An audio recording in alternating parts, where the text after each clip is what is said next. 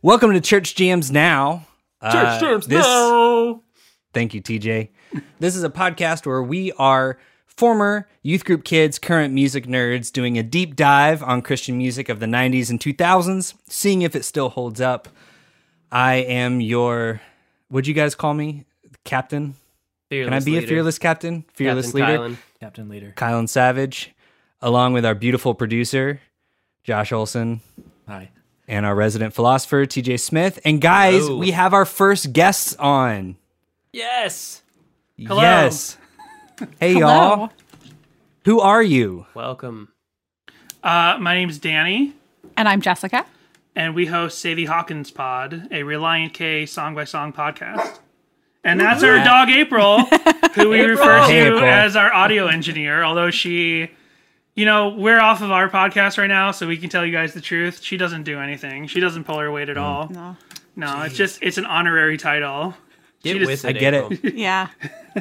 We had the same thing with my daughter when she was first born, right? When she was on our Christmas episode, and she was a dead special weight. guest. But, no, she really was. She was dragging us down. But now that she's eating Cheerios, she's watching Puppy Dog Pals, good riddance.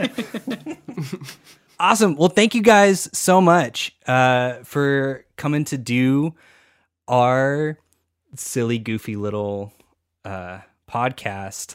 For people that haven't listened to the podcast before, usually what we do is before we do a deep dive into an album, we'll do a little bit of backstory kind of on the band and stuff like that. But before we do that, to thank you guys for being here, I wanted to get a little more context on who you guys are and what your podcast is.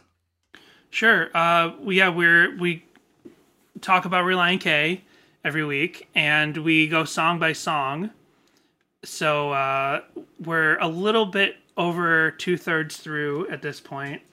We started in 2019. We started pre-pandemic. And Oh, wow. we had just because we're married, Jessica and I are married. That's the one important part of our kind of story. And when we met in college, Reliant K was one of the first talking points for us when we were friends. And I actually have been listening to Reliant K since 2000, since their first album, like right after their original drummer, who was only on the first album, right after he left the band.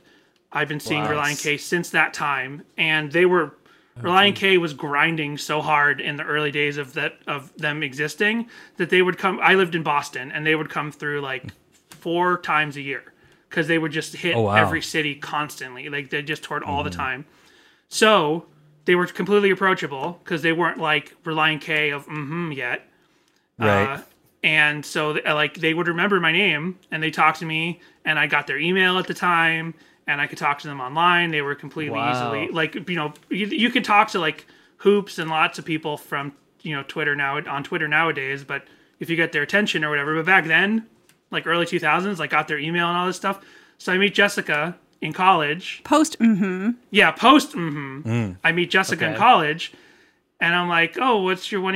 We're just friends. Like I'm not even making moves on her. We're or just anything. meeting, and he's like, "Hey, so what's your favorite band?" And I'm like, I don't know that you would have heard of them. Like they had one song that was on the radio, and he's like, "Well, try me." And I'm like, "Reliant K." And he's like, "I know Reliant K. I used to talk to those guys all the time. I have Matt Thiessen's email." And I was like, wait, what?" Which by that email did not work anymore. Oh, yeah. The last time I tried emailing them, right after this album, actually, we're talking about right after this album, that's when the email would bounce back as not even Mailer Demon or whatever you call it. The Right. email was correct, but the inbox was too full. Oh my god. Oh, my gosh. But still, that's some solid street cred. Yeah. That really is. That really is. So, I mean, you guys have your bona fides. You know what you're talking about. That just I don't know, that just makes my heart happy because when we started doing this podcast, I always just kept wondering is this too specific? Is it Are there too people out there that niche? care? Yeah. But no, there's people that are nerds just like us, Right. all over that like to nerd out about this stuff. Dude, that's so cool. Yeah. There's definitely an Yeah. audience. Yeah. Yeah. It shocks me all the time. Sometimes like people will hit me up on Twitter and like mention something that I mentioned like podcasts ago, and I'll be like, oh my gosh, that's right. People are listening. I'm not just having a one-on-one conversation like I think Right. I am. That's like out in the world. Yeah. Yeah. That's Amazing. That's so cool. Yeah, well, thank you guys so much for being on our show. The reason why we asked you on is we're talking about this week, 2 lefts don't make a right, but 3 do. And this is a really big episode for us, which is why we wanted a guest from the beginning. So a little context from our end is this is the album that actually sort of inspired the podcast. That's right. The raison Because this is the first CD that I ever bought with my own money. So TJ, Josh, and I all met at Dallas Baptist University. We all studied music business, right, guys? I'm not just making that up. Cool. We all studied music business. We've all played in bands together, played in churches together forever. And so we all had this knowledge growing up of this like Christian rock music and stuff. And then during the pandemic, I was like, man, I want to do a podcast. I can't find anything that's like interesting enough for me to talk about. And then for some reason, TJ and I were just talking about music that we remembered. And I was like, oh my God, remember 2 Lefts Don't Make a Right? Like that was the first album I haven't listened to that album in like 10 years. Like, do you think it still holds up? And then we started kind of talking about it. And then the idea for Church Jams Now is just sort of snowballed from there. And we decided to bring in our beautiful producer, Josh. The beautiful, beautiful Josh. This is a running joke. I accidentally called him beautiful. That was like the first adjective that I used. That hasn't come out yet. There's no way you could know about it. But now I'm running with it. We're just hard running with it. So Nice. He's got a great face for radio, as they say. he does. He does. No, yeah, it's true. so- I was gonna piggyback off of what Kylan's saying. The idea that got me really excited was, I think, finding out that this was both, as far as I can remember, my first album that I ever purchased, like with my money, physical CD, and then finding out that that was the same one for him. It was just kind of like, oh, there's something here. Like we both kind of had this really niche experience. We have this knowledge, and kind of looping Josh into that whole thing. Like we've got this knowledge about this niche like scene, and as you guys just said, you just blew my mind with like the fact that there's all these other people out there that also love and know and cherish like all of this music. So yeah, I'm like astounded that we not only found you guys, but are honored to have your presence with us talking about this record. It's really special. So Yeah. So, yeah, that's so cool. So usually what we do around now is Josh kind of gives us a little bit of background on the band, but if you guys like feel free to like, I don't know if you guys want to Butt in and yeah, exactly. I'm I'm actually not because yeah. You I was going to say you have Reliant K on the mind since they're on their tour. Oh yeah. But is what I meant to say. But Yeah. yeah. So if you guys want to, I don't know, maybe keep it a little more sort of freeform because, okay, the specifics of things. So on the podcast, we've sort of established at this point, like Josh is our resident research guy. Like he's our details guy.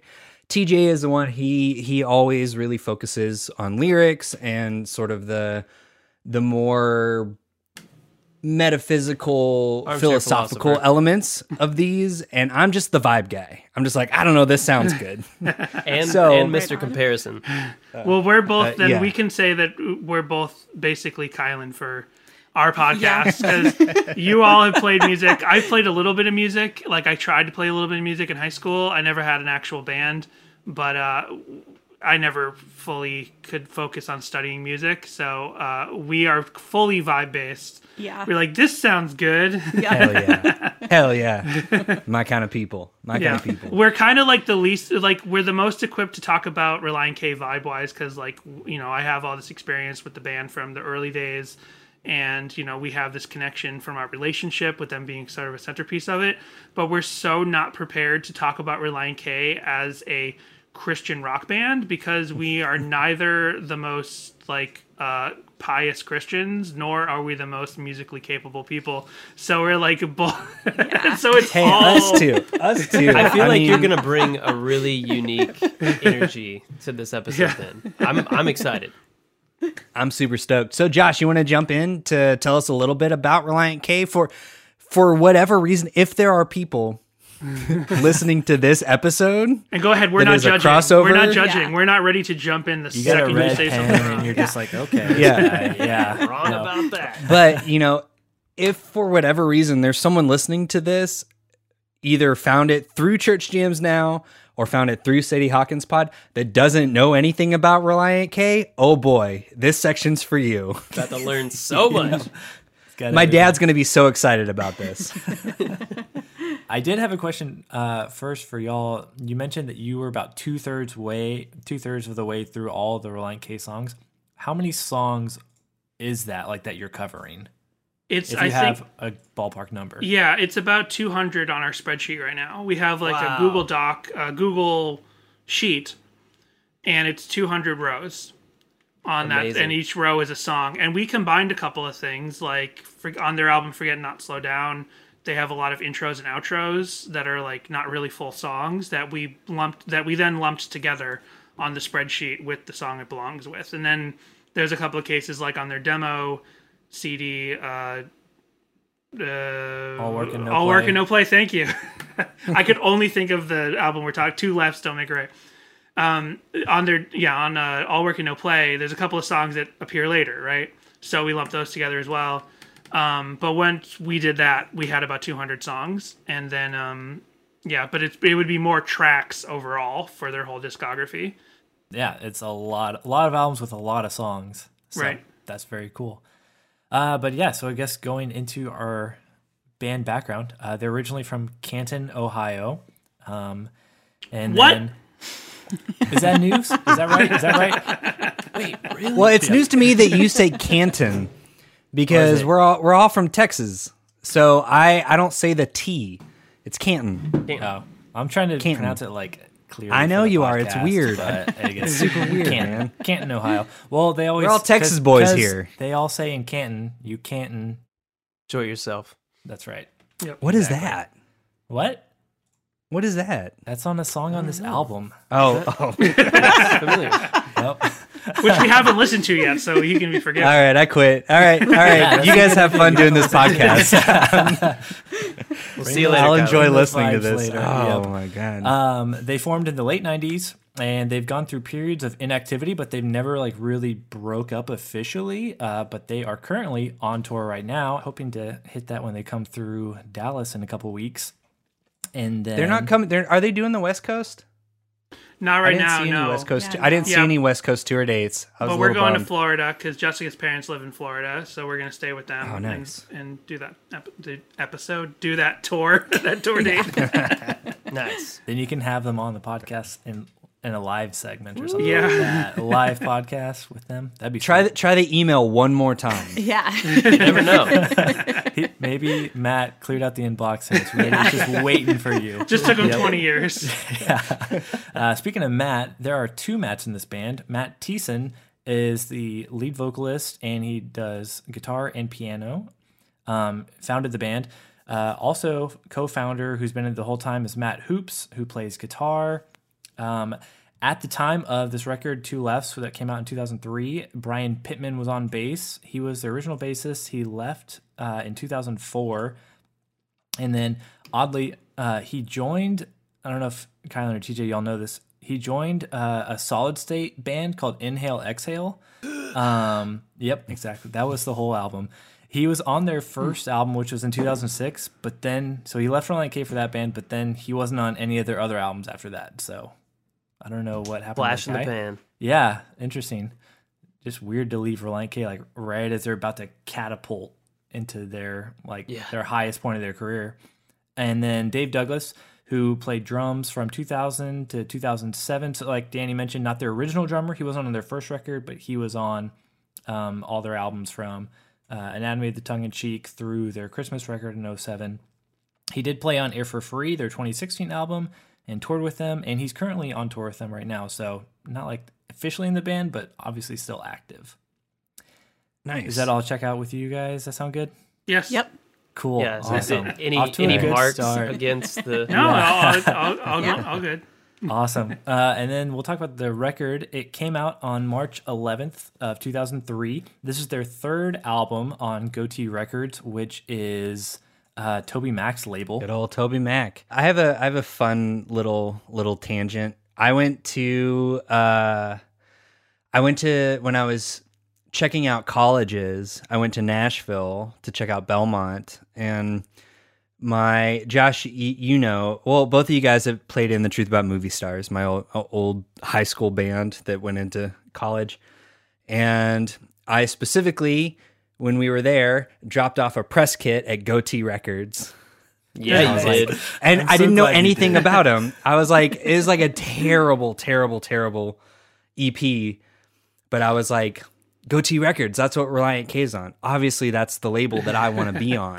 So I went and just dropped it in the mailbox. Never heard anything, obviously. But it was a cool office. That's awesome. Nice. I That's all I got. didn't know that you did that. Kylan, Yeah, are you yeah. sure you didn't? I had my mom drive me in accidentally- her minivan Okay. through Nashville, through Music Row, down Music Row, dropped it off in a mailbox. What year was that? And then, oh gosh, this was 2006 or 2007, Okay. maybe 2006. I don't know if Josh found this in his research, but one thing I'll say about Goatee Records, since you brought it up, is that like and we figured this out over the years of doing this podcast, they were very specifically not a rock label. They Right. were like a gospel and hip hop and pop record label. And Reliant K was this one band that just caught Toby Mac's attention. Like their producer, Mark Lee Townsend, who's been their like main producer for almost all their albums except for 2 albums, was like helping them with their demo. And then he just has a meeting with Toby Mac, and he's showing them all in Mark Lee Townsend showing Toby Mac these bands he's been working with, and he's not even thinking about showing him Reliant K. And he's like, and Toby Mac is like, well, what else do you have? And he's like, oh, well, there's this pop punk band I'm working with. And for some reason, right then, Toby Mac was like, pop punk band. And he wanted to hear it. And he heard, I don't know what I guess is, and this part I have to extrapolate, but I assume it has to be All Work and No Play, or something maybe that existed before that, but probably All Work and No Play. And it was there that like Toby Mac was like, yeah, I'm interested in this band. I want this band for Goatee Records. And they were their first rock band. And in a way, they were sort of their only rock band, because then when Interesting. Goatee started signing some more rock bands, they put it on the sub-label of Mono versus Stereo. Like, and they kept Goatee sort of very specifically Interesting. gospel, hip-hop, and pop. Well, that's probably why Goatee didn't want my Yeah. terrible needed to high go school Reliant to K the officer on the ripoff band. That's so funny. Okay, Yeah. Yeah, Kylan, You guys you are all should the have gone same, next though. door and checked out Sideburns know. Records. for real. That But, would've been- yeah. So that's just very funny because Josh's next note was all about Mark Lee Townsend. Oh, Yep. So No, like, I'm piggybacking that on that Perfect perfectly segue. because Mark Lee Townsend was talking to Toby Mac because he was DC Talk's lead guitarist There- from 1996 to 2001. Yeah. So yeah, and I'm glad you mentioned that Mark Lee Townsend basically produced like all their records. I know he didn't produce Collapsible Lung. What's the other one that you said? Five You mentioned Score. 2. He did a couple of that's tracks on right, 5 yeah. Score That's right, but not the that whole were thing. like, yeah. Yep, cool. Way to go. That would have been a red mark. For me. TJ, I don't know about you, but this is a great learning experience for me. Yeah. Stuff. I love talking about producers, but it's not a very exciting maybe thing to talk about. What is exciting though is charts. This album debuted Nice. on the Billboard Such a nerd. 200 You're such a at nerd. number 38, and on the Billboard Christian charts at number 2, which was only What was number behind, 1? Worship Together. gonna tell me. I Could Sing of Your Love Forever, which was a worship compilation record. So Oh wow. yeah, what a bummer. I mean, that's on I'm brand, honest- though. If we're talking about Yeah, yeah. Christian charts. Yeah. It's Yeah. It won a GMA Dove Award for Modern Rock Album of the Year in 2004, and it was nominated for the 2004 Grammy Award for Best Rock Gospel Album, but it lost to Audio Adrenaline's Worldwide. I have some streaming stats here that I pulled today. I want to ask y'all, what would you guess is, and this is only from Spotify, but what would you guess is the most streamed song on this record? We've known this, but I'm not 100% certain right now. I'm guessing isn't Mood it? Rings. Yeah, then I'm guessing Mood Rings. Yeah, no, I agree with Jessica. Mood Rings. Kyle and TJ?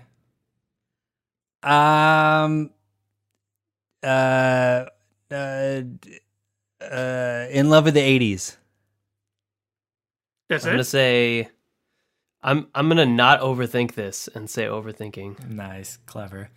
I would have guessed Mood Rings as well, but surprisingly, it is College Kids. Yeah. Oh, yeah. Wow. By That makes far sense. and large, like way ahead of all the other ones. It's got 6 million streams almost. The next one is like 3.5 million, and it's Getting Into You, which I was surprised at. That's wild. Yeah, and then it's like Mood Rings, In Love with the 80s, and then Chapstick, which those were the 3, 4, and 5 were what I would have picked to be 1, 2, and 3. So I found that strange. So, can I ask what?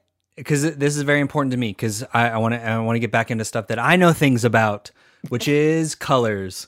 What variant of the Right.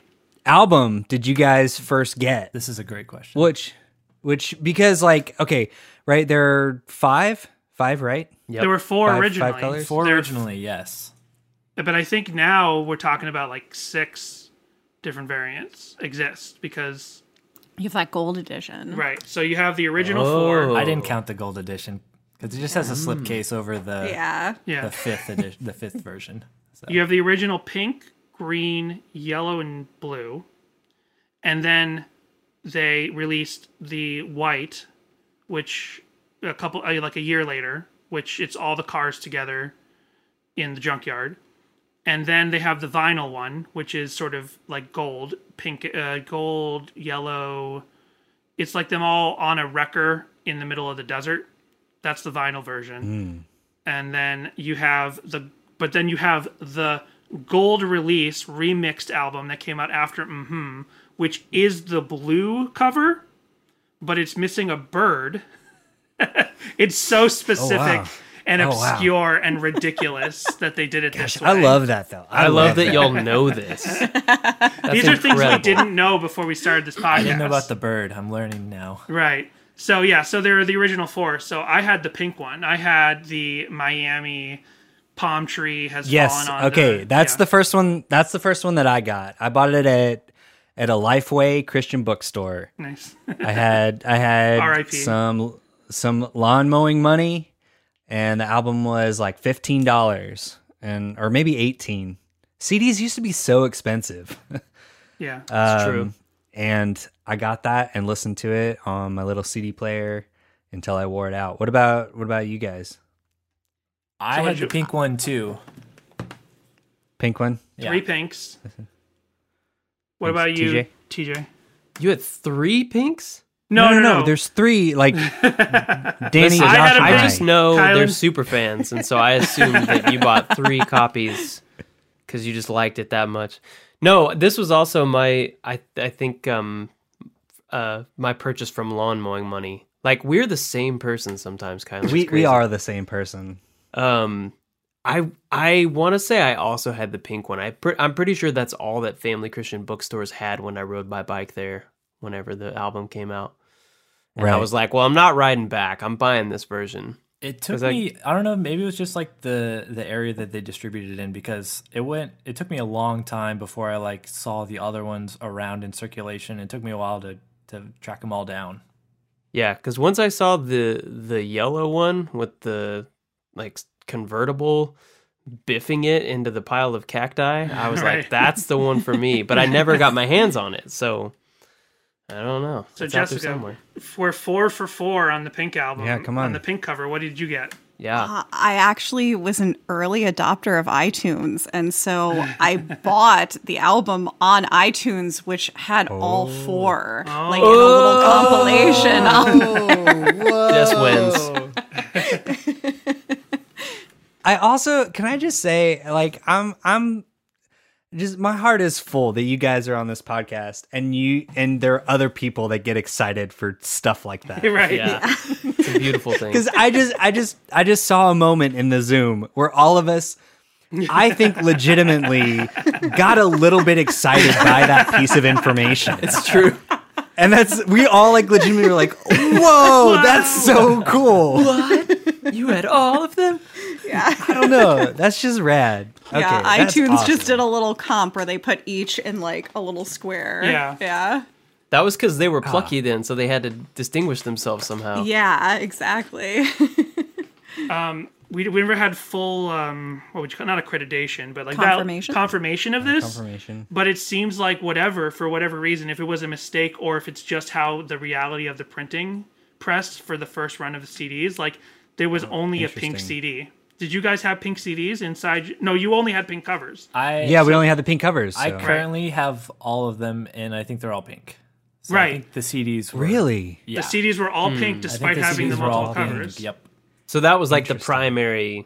They went with pink. I think the pink is what they were really pushing as well because we ordered an album and recently from, I can't remember who it was from though, and they sent us they had promo stickers Right. like left over from Collide the time. Records. Collide Records. And they Random were, plug for someone that doesn't support us, but Collide Records, Yeah. pretty good, like Christian record I ordered store. from them recently. They're pretty cool. Okay. yeah, and they had these little promo stickers. And Yeah. it was like to listen to their very early or watch their early video Right. webcast. It was really thing. cool of them to throw those in for Yeah. Collide Records because we just ordered a bunch because we were like, we're a Reliant K podcast now. There's a couple of holes in our physical media, like only a few holes. And I found Collide Records and I'm like, oh, they've got a bunch of stuff that we're missing. So let's get it all right now. And then they threw in a bunch of stuff they probably had sitting around the warehouse. Yeah. Like That's so stickers rad. and things. Yeah. I want to ask, for your physical media, do you have All Work and No Play on CD? I do. Dang, Because that's the I- one Yeah. that I've been like chasing for like years. I remember because Kylan, when we did Via Maurice at Daniel's house, he had it, and I was like, "You have this? What? Like, tell it to me." So I have seen it in the flesh, but I don't own it. So Is that Props your to holy y'all. grail? Yeah. Josh. yes, There's so I guess there's two printings of that, and they're both super rare. The one is obviously the rarest, is like before they're even on Goatee Records, and I don't have one of those. But then they had their first fan club from around 2002. They were like, sign up for our fan club, and we'll send you a copy of our demo CD. And I only signed up to their fan club for that. Like I don't remember getting you've had it anything from else. way back in the day too. Yeah, but like 2002. I don't know if our fans are gonna love this, but I'm thoroughly engaged right now. So, this is the kind of stuff That I doesn't love matter. discussing. Oh, guys, we're not releasing this. We're just hanging out. This is just No, how this we is decide to great spend our information. Wednesdays.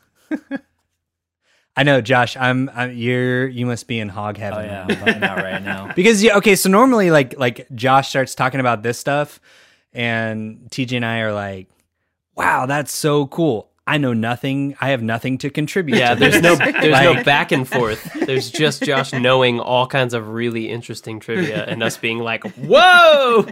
I know.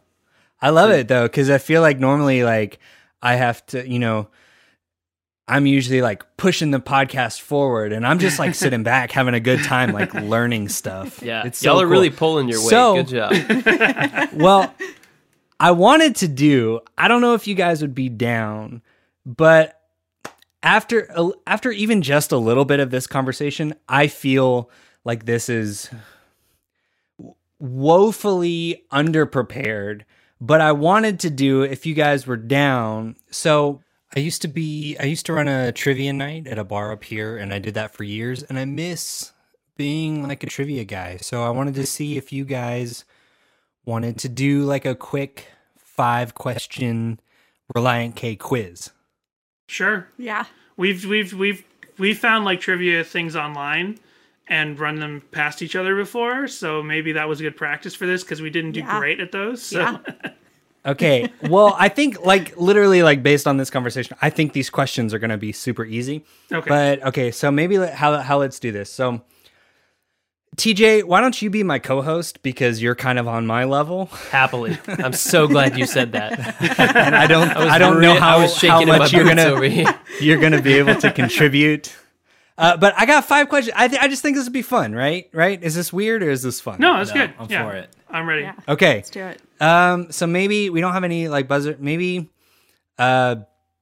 raise your hand if you know it first, and then we'll see. We'll kind of just 5 questions, 1 point each, and we'll see how we do on our Relient K quiz. Okay. Relient K Trivia Gauntlet.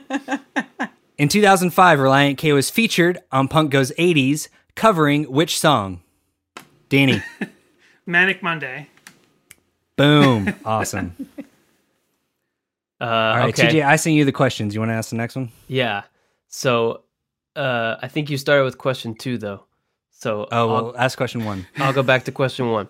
Ethan Luck and John Warren briefly played in pop punk band Gorilla Rodeo with the lead singer of what band that we have covered on Church Jams Now? Jess, you got it. 5 Iron Frenzy. Yeah! Ding, ding, ding, ding. I knew.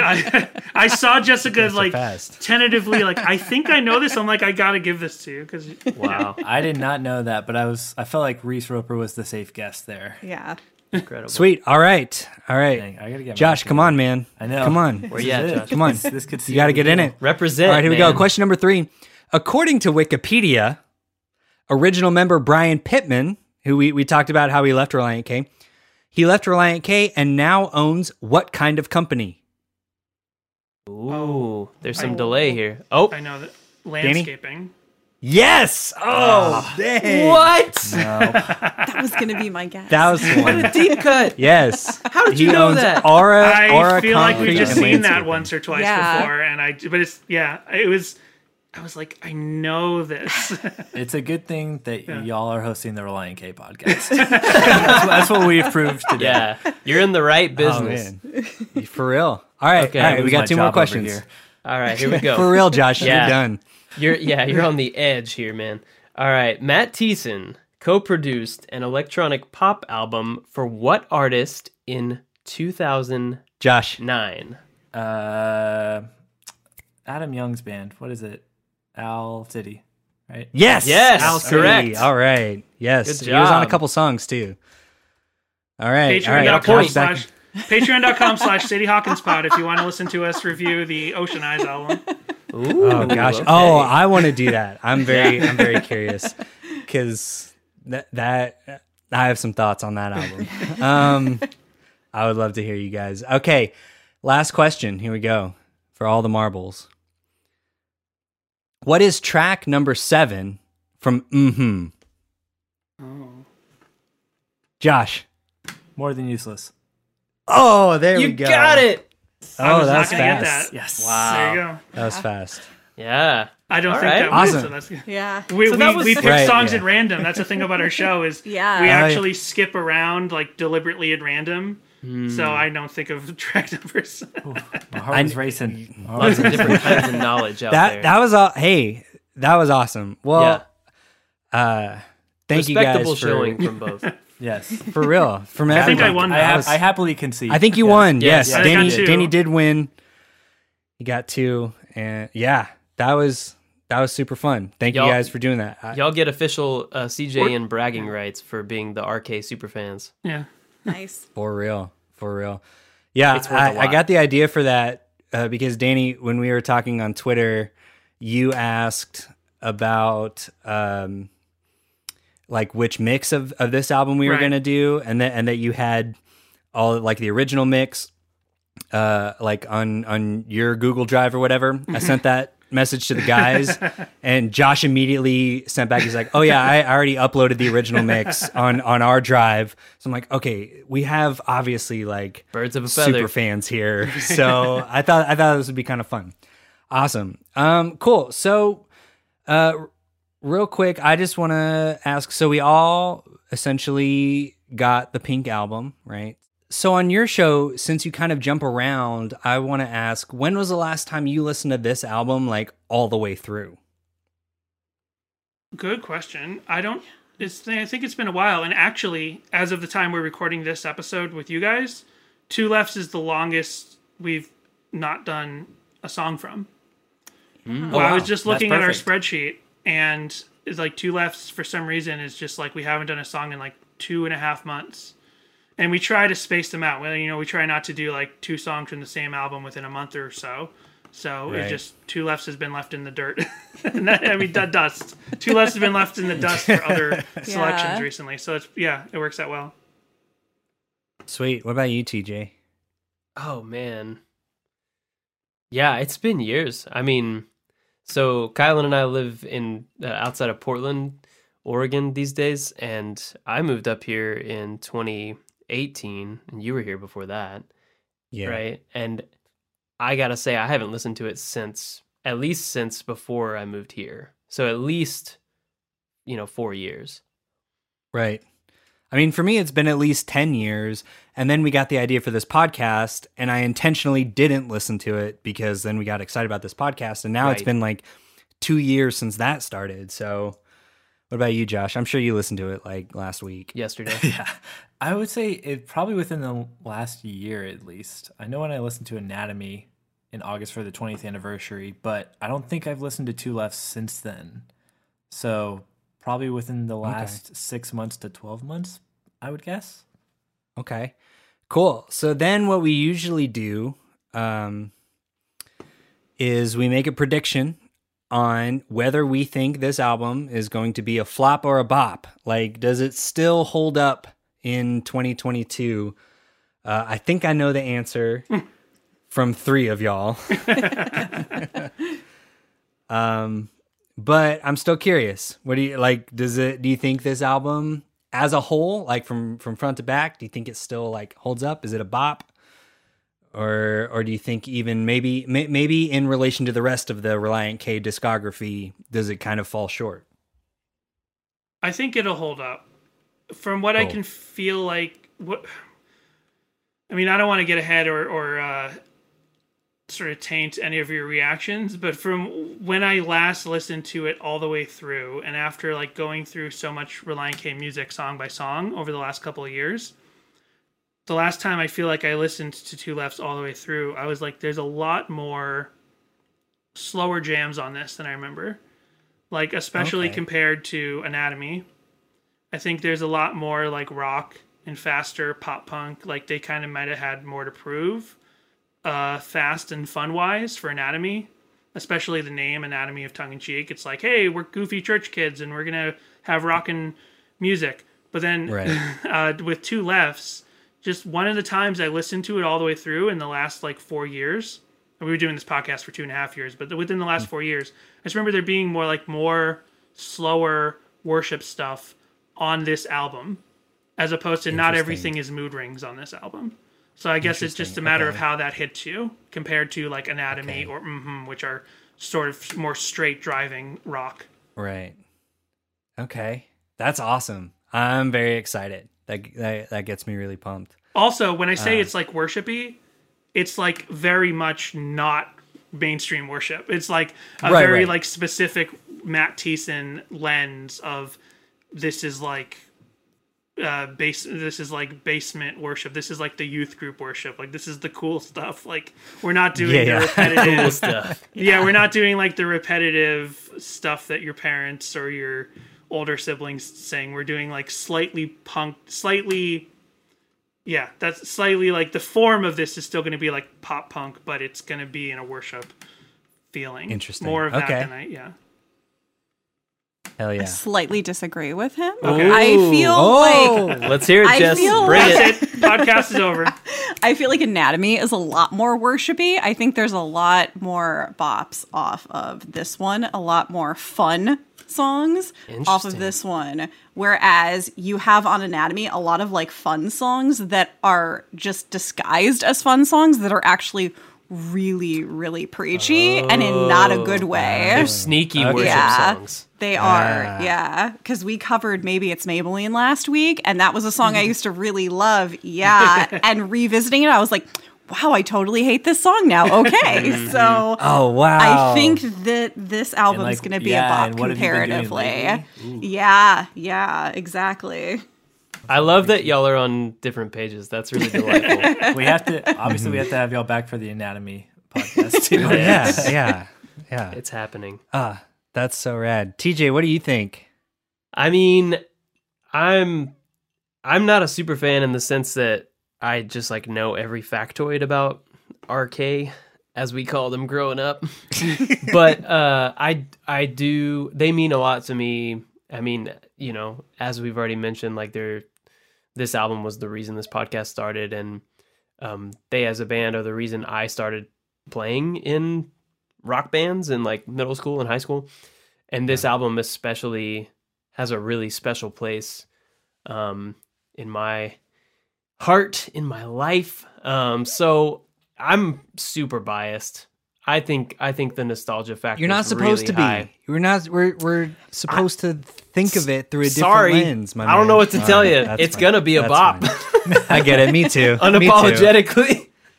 And Josh, I'm not even going to ask you. I could have something really surprising to say. Okay. Yes. All right, Josh. Is this album going to be a flop or a bop? Please tell me what you think. It's gonna be a bop.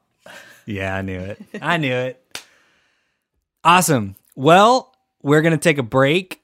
And by a break, I mean, we're going to stop this recording and wait a week and listen to this album and come back with doing a deep dive. But don't worry, as dear Stephen Curtis- listener. For you, it'll be like 30 seconds. Exactly. You don't have to wait a week. Yeah, we're going to pull a Stephen Curtis Chapman and dive right in. So stick around for Church Jams Now. Church Jams Now! Featuring Sadie Hawkins Pod. Welcome back to Trivial Trivia. This is a segment where I share obscure and trivial information related to the album or artist we're discussing each episode. Let's get into some trivia on Relient K's longtime guitarist, Matt Hoops. Outside of Relient K, he runs a successful guitar company called 1981 Inventions. He currently sells only one product, but it's a highly sought-after distortion pedal within the guitar community. Hoops makes each pedal himself, and you see them on pedal boards everywhere. Now, if you've listened to Church Jams Now at all, you might know I love talking about producers, and Matt Hoops has a few production credits under his belt too. The one we're talking about today is for the 2014 album Calm Down, Everything Is Fine by Mike Maines and the Branches. Matt Hoops produced the record and recorded some guitar for it as well, but that's not the only notable guest on the record. The drums are played by Zach Farrow, who you may know from a little band called Paramore.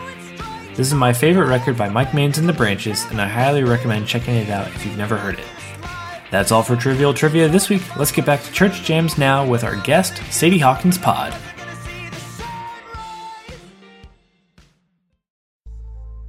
Hey, Jammers. Kylan here. And my good buddy, beautiful producer Josh. Hello. Interrupting your normal Church Jams Now experience to talk about something even better, which is our Patreon. Josh, are you a patron on our Patreon? You know, Kylan, I was. What do you want me to answer? I mean, if you're not, you're not. That's fine. I'm just going to shame you for it. I'm not. I was for the first time around, but I plan to reinstate my Patreon. I mean, you don't have to because you patronage. already do the show. But if you were That's how much I believe in it. our Patreon, we're doing awesome things over there. Patreon bot fully charged. Oh, Patreon bot, what are you doing here? I am happy to assist, Kylan. Thank God. Okay, I was trying to sell Josh on the Patreon, and he wasn't biting. So I need your help, Patreon bot. Our Patreon provides listeners with extended clips. Thank you. So will you please tell Josh and the listeners at home why our Patreon is awesome? Near infinite extra content and plenty of moments where Kylan doesn't know what the hell is going on. So, if you would like to experience this ass-backwards nonsense, please. You hear that, Josh? You hear what Patreon bot is telling you? Wow. There are some awesome things. So, like, You can get all that content? yes. How much? No way. It's got to be expensive.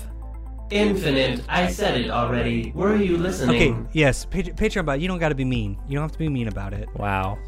Okay. All right. I appreciate it. You're getting real heated. Apologies. But listen, if you like this nonsense, you are a very special person and God bless you. You will find more of it over on our Patreon at patreon.com/churchjamsnow podcast. We're doing like bonus episodes, more like laid back conversations. We're having conversations with each other and with other people. I don't know what that means. Our tiers only start at $2. And if you pay the $2, yes. One, Whoa. you get the show early and you don't have to listen to these Patreon ads. So it's maybe already worth it right there. And it goes up from there and you got more bonus stuff, but you don't have to hear Patreon bot. Sorry, Patreon bot. I don't mean to hurt your feelings. I don't know if you have feelings. Playing Sexy Jams Station now. Okay, well, I'm going to go upgrade Patreon bot. Josh, you and the listeners at home, please join us over at patreon.com/churchjamsnowpodcast. And with that, back to the show. Welcome back to Church Jams Now. Church Jams now. I know we had a little break for the listener, but for us, it's been a whole week. We are sitting here with Danny and Jess from Sadie Hawkins Pod. They are our guests this week. How did the week find you guys? Good. Yeah, good. Awesome. It Awesome. flew by, Thanks so much. To be honest. Yeah. Yeah. Nice. Same. Yeah. Same. Well, thank you guys so much for coming back to do our deep dive of Two Lefts Don't Make a Right, but Three Do. Before we kind of go track by track, was there anything kind of general anyone wanted to talk about this record? I was going to mention that, so on our show, since we go song by song per episode through Relient K, I just wanted to mention that when we recorded this, and we don't have any other songs from this album planned anytime soon, but the only songs we've never done on the show yet are Falling Out, From End to End, Getting Into You, Hoops, I Did It Again, Kids on the Street, which we will do as its own episode, and then the hidden track. Okay. So Nice. just overall, that's what we're coming at it with. Every other song we've dived in detail. Sweet. Yes. So people need to check out your backlog of those episodes Right. for more in-depth because since you guys go, each episode is one song. And since we kind of have a lot more people this time, we're going to be a little general because we're trying to get through the whole album. Keep it brief. But yeah, we definitely want, if anyone's listening to this and is enjoying it, please go check out Sadie Hawkins Pod and maybe specifically some of these songs that we're talking about today. So, all right, well, let's get right into it. We are going to start with track number 1, Chapstick, Chap Lips, and Things Like Chemistry. Okay, so who doesn't own a cell phone? Who brought back their permission slip? Because I know nobody wants to stay home. All right, starting off track number 1, Chapstick, Chap Lips, and Things Like Chemistry. I don't want to share my hand too much, but when I was listening to this, I think a couple days ago, I texted both Josh and TJ and said, dang it, guys, listening through Two Lefts Don't Make a Right, can we start a pop punk band? That's what this song just like gets me super pumped up, makes me just want to play pop punk. Quintessential stuff. I really like that it's just kind of all energy, like full on. They're not wasting any time. There's no beating around the bush. Like they're like unabashedly pop punk, straight in. And there's no kicking off, no intro track. It's just straight into a full-fledged high energy song. Yeah. Yeah. And just looking at the track list, I don't think there's any other song that could take this spot of the opening song. Yeah. Like right away Definitely. from that opening chord that leads it in. And reminder, we're not musically minded. Right. So if I need to describe anything, I have to describe it purely based off the vibe and not the technicality of it. But from that opening pop rock, pop punk chord. Like, it's just clearly an album starting song.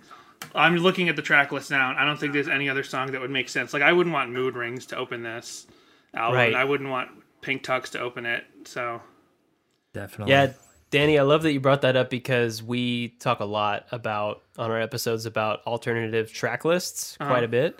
A lot of times we have albums that we would like a lot better if the songs were in a different order. Right. And I'll just go ahead and say, I think they nailed it Yes, this might be the best album opener for an album we've covered thus far. for sure. Bold I would claim. agree with that.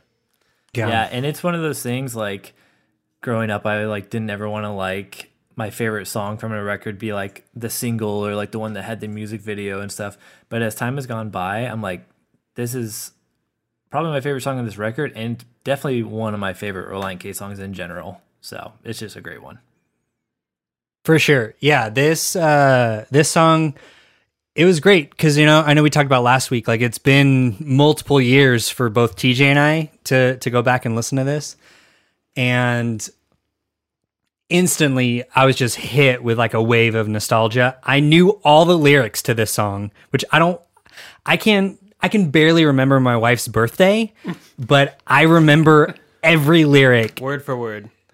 to this song perfectly. Yeah, that was my experience, except for in addition to that, You also don't know my wife's birthday. Well, I also don't know your wife's birthday, and my band tried to play this song in high school. For listeners that caught our Sanctus Real episode, it was Say It Loud by Sanctus Real, and then this one that we tried to cover right after that, and it was a disaster. We could not figure this song out for the life of us.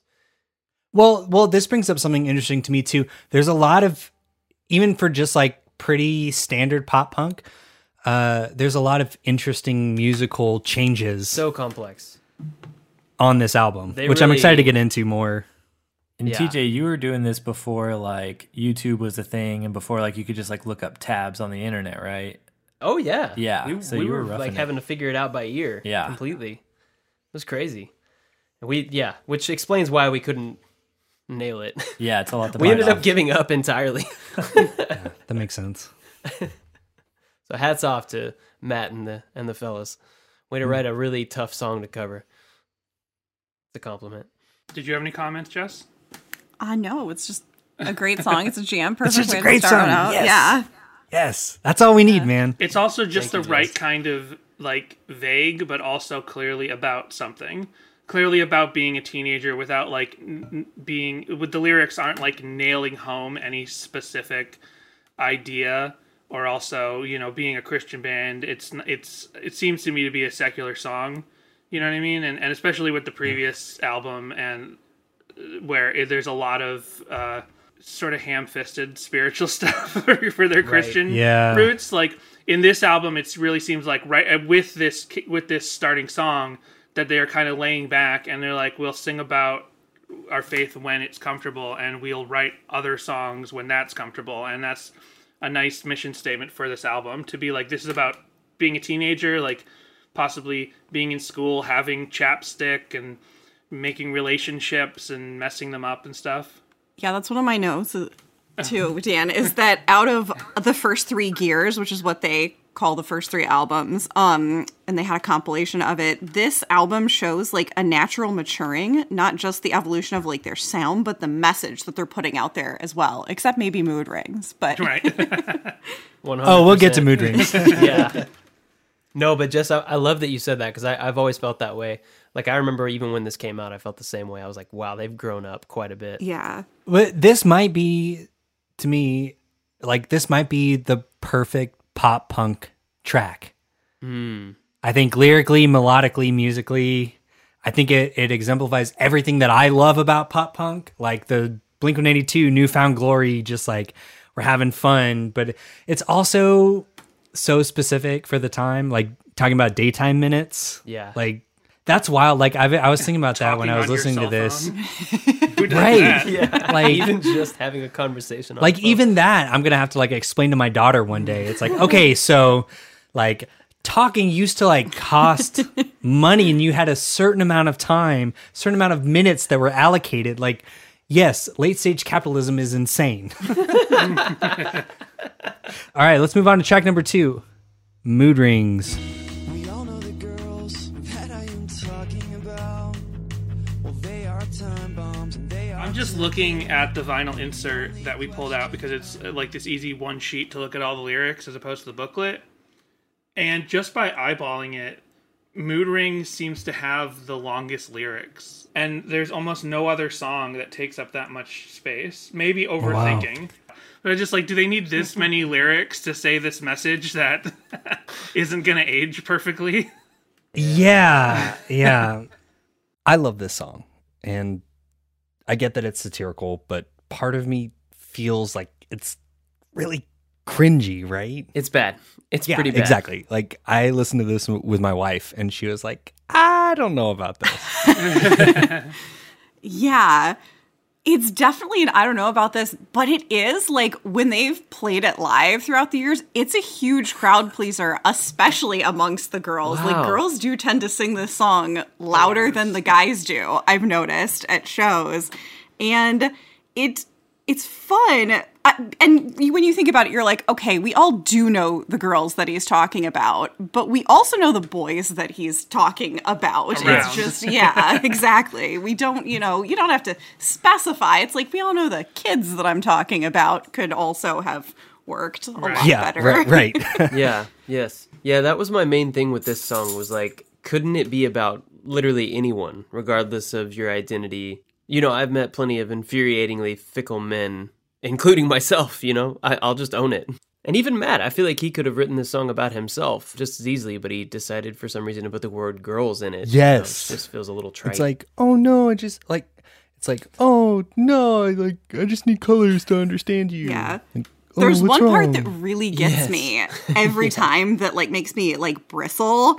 And that's when he's like, and all I said was someone get that girl a mood ring. Like, he doesn't know why that's offensive. Like, that is the most egregious part. You need to get help. Yeah. Why are you mad at me that I said you need to get help? That's the equivalent of it's that. kind of a dig on him as a songwriter, if you think about it.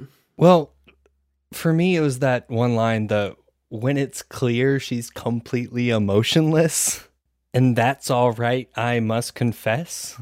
I was like, well... Yeah. I'd love to get Matt on the pod and just ask him, like, hey, man, how do you feel about this song now in 2022? Genuinely, I would love to know what he would say.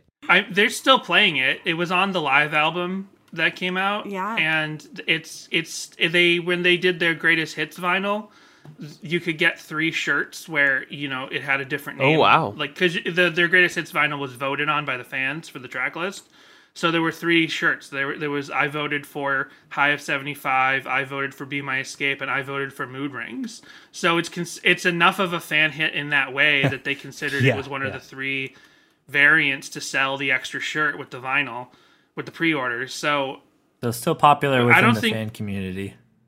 Yeah, I think they would probably stop playing it if it wasn't for like the reaction to it. I mean, there are other songs that they like Marilyn Manson Ain't My Girlfriend, they stopped playing that song and they just like refused any request for it. They were just like, I remember they. I feel like that song holds up better than this one. That's prophetic. Right. Wild. But for some reason, Mood Rings continued on, and I think it's kind of thematically. This is not. I don't think Two Lefts is any kind of rock opera, but these 2 songs back to back thematically feel like a piece to me because Chapstick, Chap Lips, and things like Chemistry has this very like high school feel, in line with like Sadie Hawkins Dance. That these songs about like hanging out in high school and having relationships with your friends and like hopeful girlfriends and boyfriends and stuff like that, right? Like just the entire board is like just saying chapstick, and things like Chemistry is like a vision board of like high school ridiculousness, right? And he even says what's he say, like in the song that ties directly to Mood Rings, but I can't think of it now. Like relationships, I'm the dumbest one, and I don't mean just with girls, I mean with everyone. Like that feels like that line then ties into this next song, Mood Rings, right? He's like, Yeah. I'm bad at relationships, and I don't mean just with girls. And then the next song, he focuses in on just how he's bad at relationships with girls. And he kind of like jokingly says, like, I wish there was some sort of thing that could fix this with the girl. Because he probably like, I've done everything I can, but he's wrong. He's like, I've done everything I can to understand this lady, but I can't, but I've actually failed. I don't realize it. So she needs to fix something because it's obviously something wrong with her. And my other thought about this song has always been that when you put like the sexism in pop punk, especially at this time, all together, like in both Christian and non-Christian bands, like this is so quaint and twee compared to that, because it's just like, I wish I could understand her, but I can't. But then there's like other songs, it's like that's true. Like, I mean, like compared to like Brand New, right? Has what like Jude Law and Semester. That's Abroad exactly is, the like, song I was thinking of. Right, like wishing I mean, she that's gets like an STD. pretty rough. Yeah, right. And then, but a similar song to this is Dumpweed by Blink-182. Yeah. Because he says, I want a girl that I can train, which for the longest time I thought was satire. But there is a thing that was released on the tour from the time of Enema where he's like, oh, this song's about how I wish girls would just be, easy to get along with, like my dog. Like, there's no satire in Dumpweed. But they're both thematically the same because it's both like this 20-year-old guy just out of high school thinking about how tough it is to like deal with girls and how he wishes there was some sort of like way in which they were easier to deal with for him. Like there was some sort of outward force that would force it to be easier to deal with them. But the Relient K version of it is so much cuter than the Blink version. So long story short, cringe is a spectrum. Right. Yes. Is that what we're saying? Yeah. Well, I cute but problematic. Right. Would that's I where guess, it lands on the spectrum. Essentially, yeah. So, all right. I think that's all I got. Well, and this, Colin, this is another thing that you will have to explain to Willow when she's older. What a mood ring is. Yeah, that's true. Yeah. That's true. Yep, that's 2 songs in a row. I'm sure there's like keep it going through the whole. Yeah, right. She's not going to understand any of this. All right. Moving on to track number 3, Falling Out.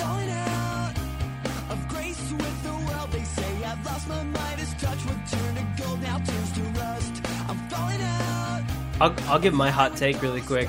I admit that this might be an unpopular opinion, but I never felt this way before listening to this album. But now, this track feels like it would almost be the moment in the record that sags, except every time it gets to the point where it might be boring, it does something new and interesting. So like as kind of like contrasting with other records that we've covered where there's a song that just kind of falls flat or the dynamic energy kind of drops. This is one of those songs that to me almost does, but it never quite lands in like sag land, I guess. Interesting. I feel the exact opposite. Really? Not the exact opposite. I feel like you could switch this in forward motion and have a better album. Oh. I feel like I feel like momentum sags for me with this one. That's what I said. I do think that this song and Forward Motion are of a piece. Oh. But yeah, I always viewed them kind of together because they're right next to each other. They both start with F. Yeah, but I think Forward Motion to me makes more sense like as track 3. As track 3. Yeah. I could see that. Yeah.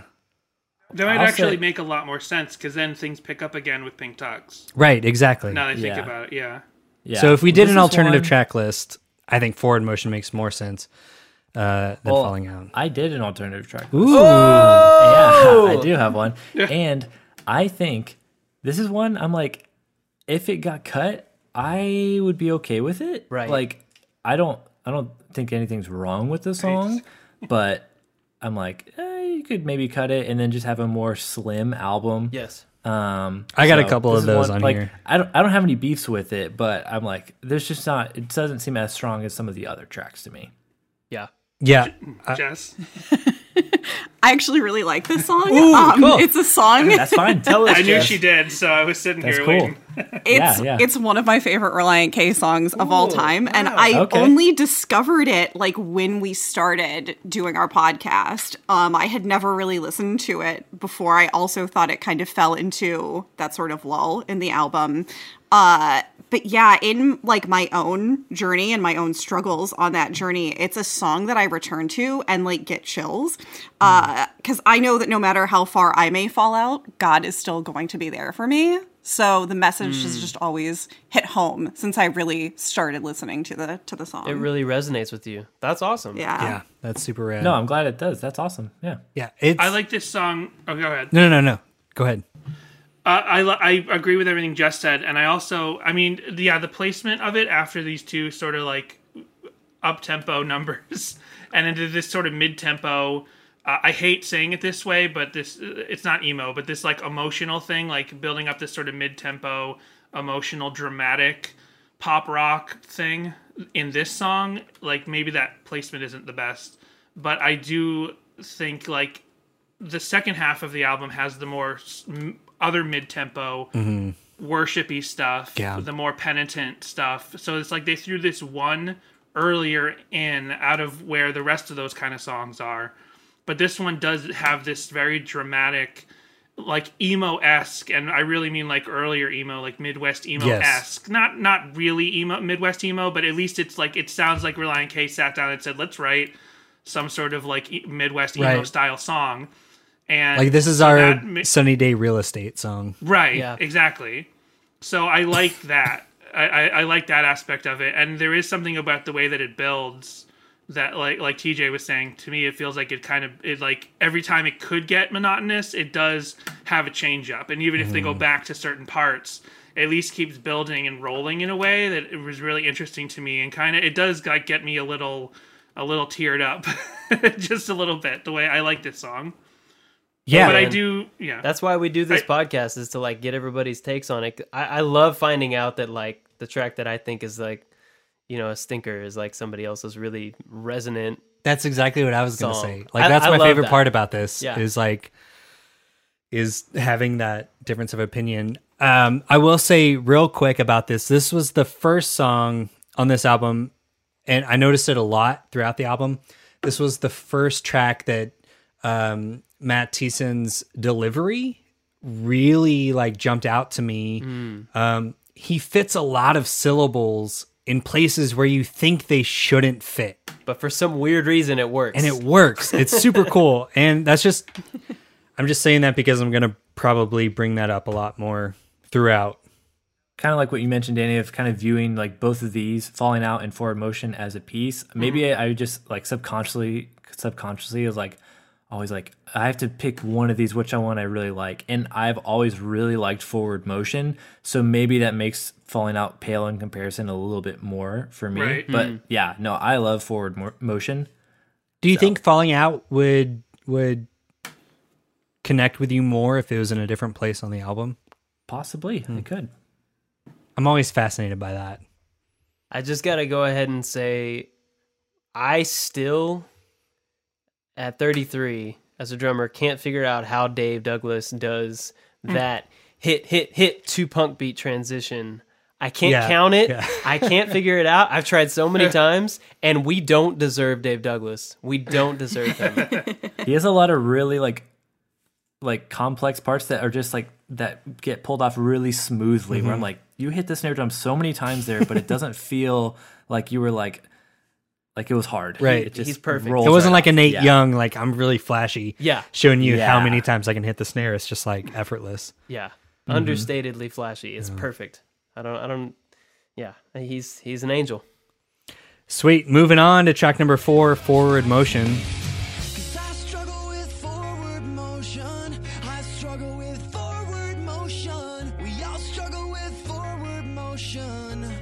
Forward Motion. This had an awesome intro riff. This was like the most punk thus far on the album, right? Less pop, more punk. Yep. And even the lyrics are very punk, like some great banging lyrics. my head against the wall, like getting evicted. It's very plucky, like lyrically, in a really fun way. Yeah. I like it. I feel like you get some very classic, like Matt Thiessen wit, funny lyrics, especially with like, allow myself to experience the bittersweet, to taste defeat, then brush my teeth. Well, like, that's just like the classic Relient K. That's really good. I will bring up that It's not a real complaint, but this is maybe a mini version of Grammar Jams Now. Welcome to Kylan's Curmudgeon Corner. So we started this on the Amberlin episode because they have in a song, Stephen Christian says the word conversate, which is a real word, And Kylan took but it should not severe be a real umbrage word. No one with says the that word. word. So I started Grammar Jams Now, which is where I bring up very, very nitpicky grammar problems with songs, Christian songs from the 90s and 2000s. For me, every time I hear this, it takes me out of it just a little bit on that chorus when he says, to experience the bittersweet, to taste defeat, then brush my teeth. Because in my brain, I hear the bittersweet taste of defeat. Oh, you Because think the that lyrics should could be have one been better. line, right? I think it would have been better like that. Well, I don't know about... If Kylan Savage had written this song, guys, it would have gone like... But am I just being an asshole? Like does that not make sense to anybody else? It's fine if I am. If I'm alone in this, I will take it. This will be the hill that I die on. We'll see. I never thought of it, But I mean, I see experience what you're the getting bittersweet taste of defeat. Like makes more sense to me than I get bittersweet, comma, He- to taste defeat. Feels He weird. wouldn't to even me. have to.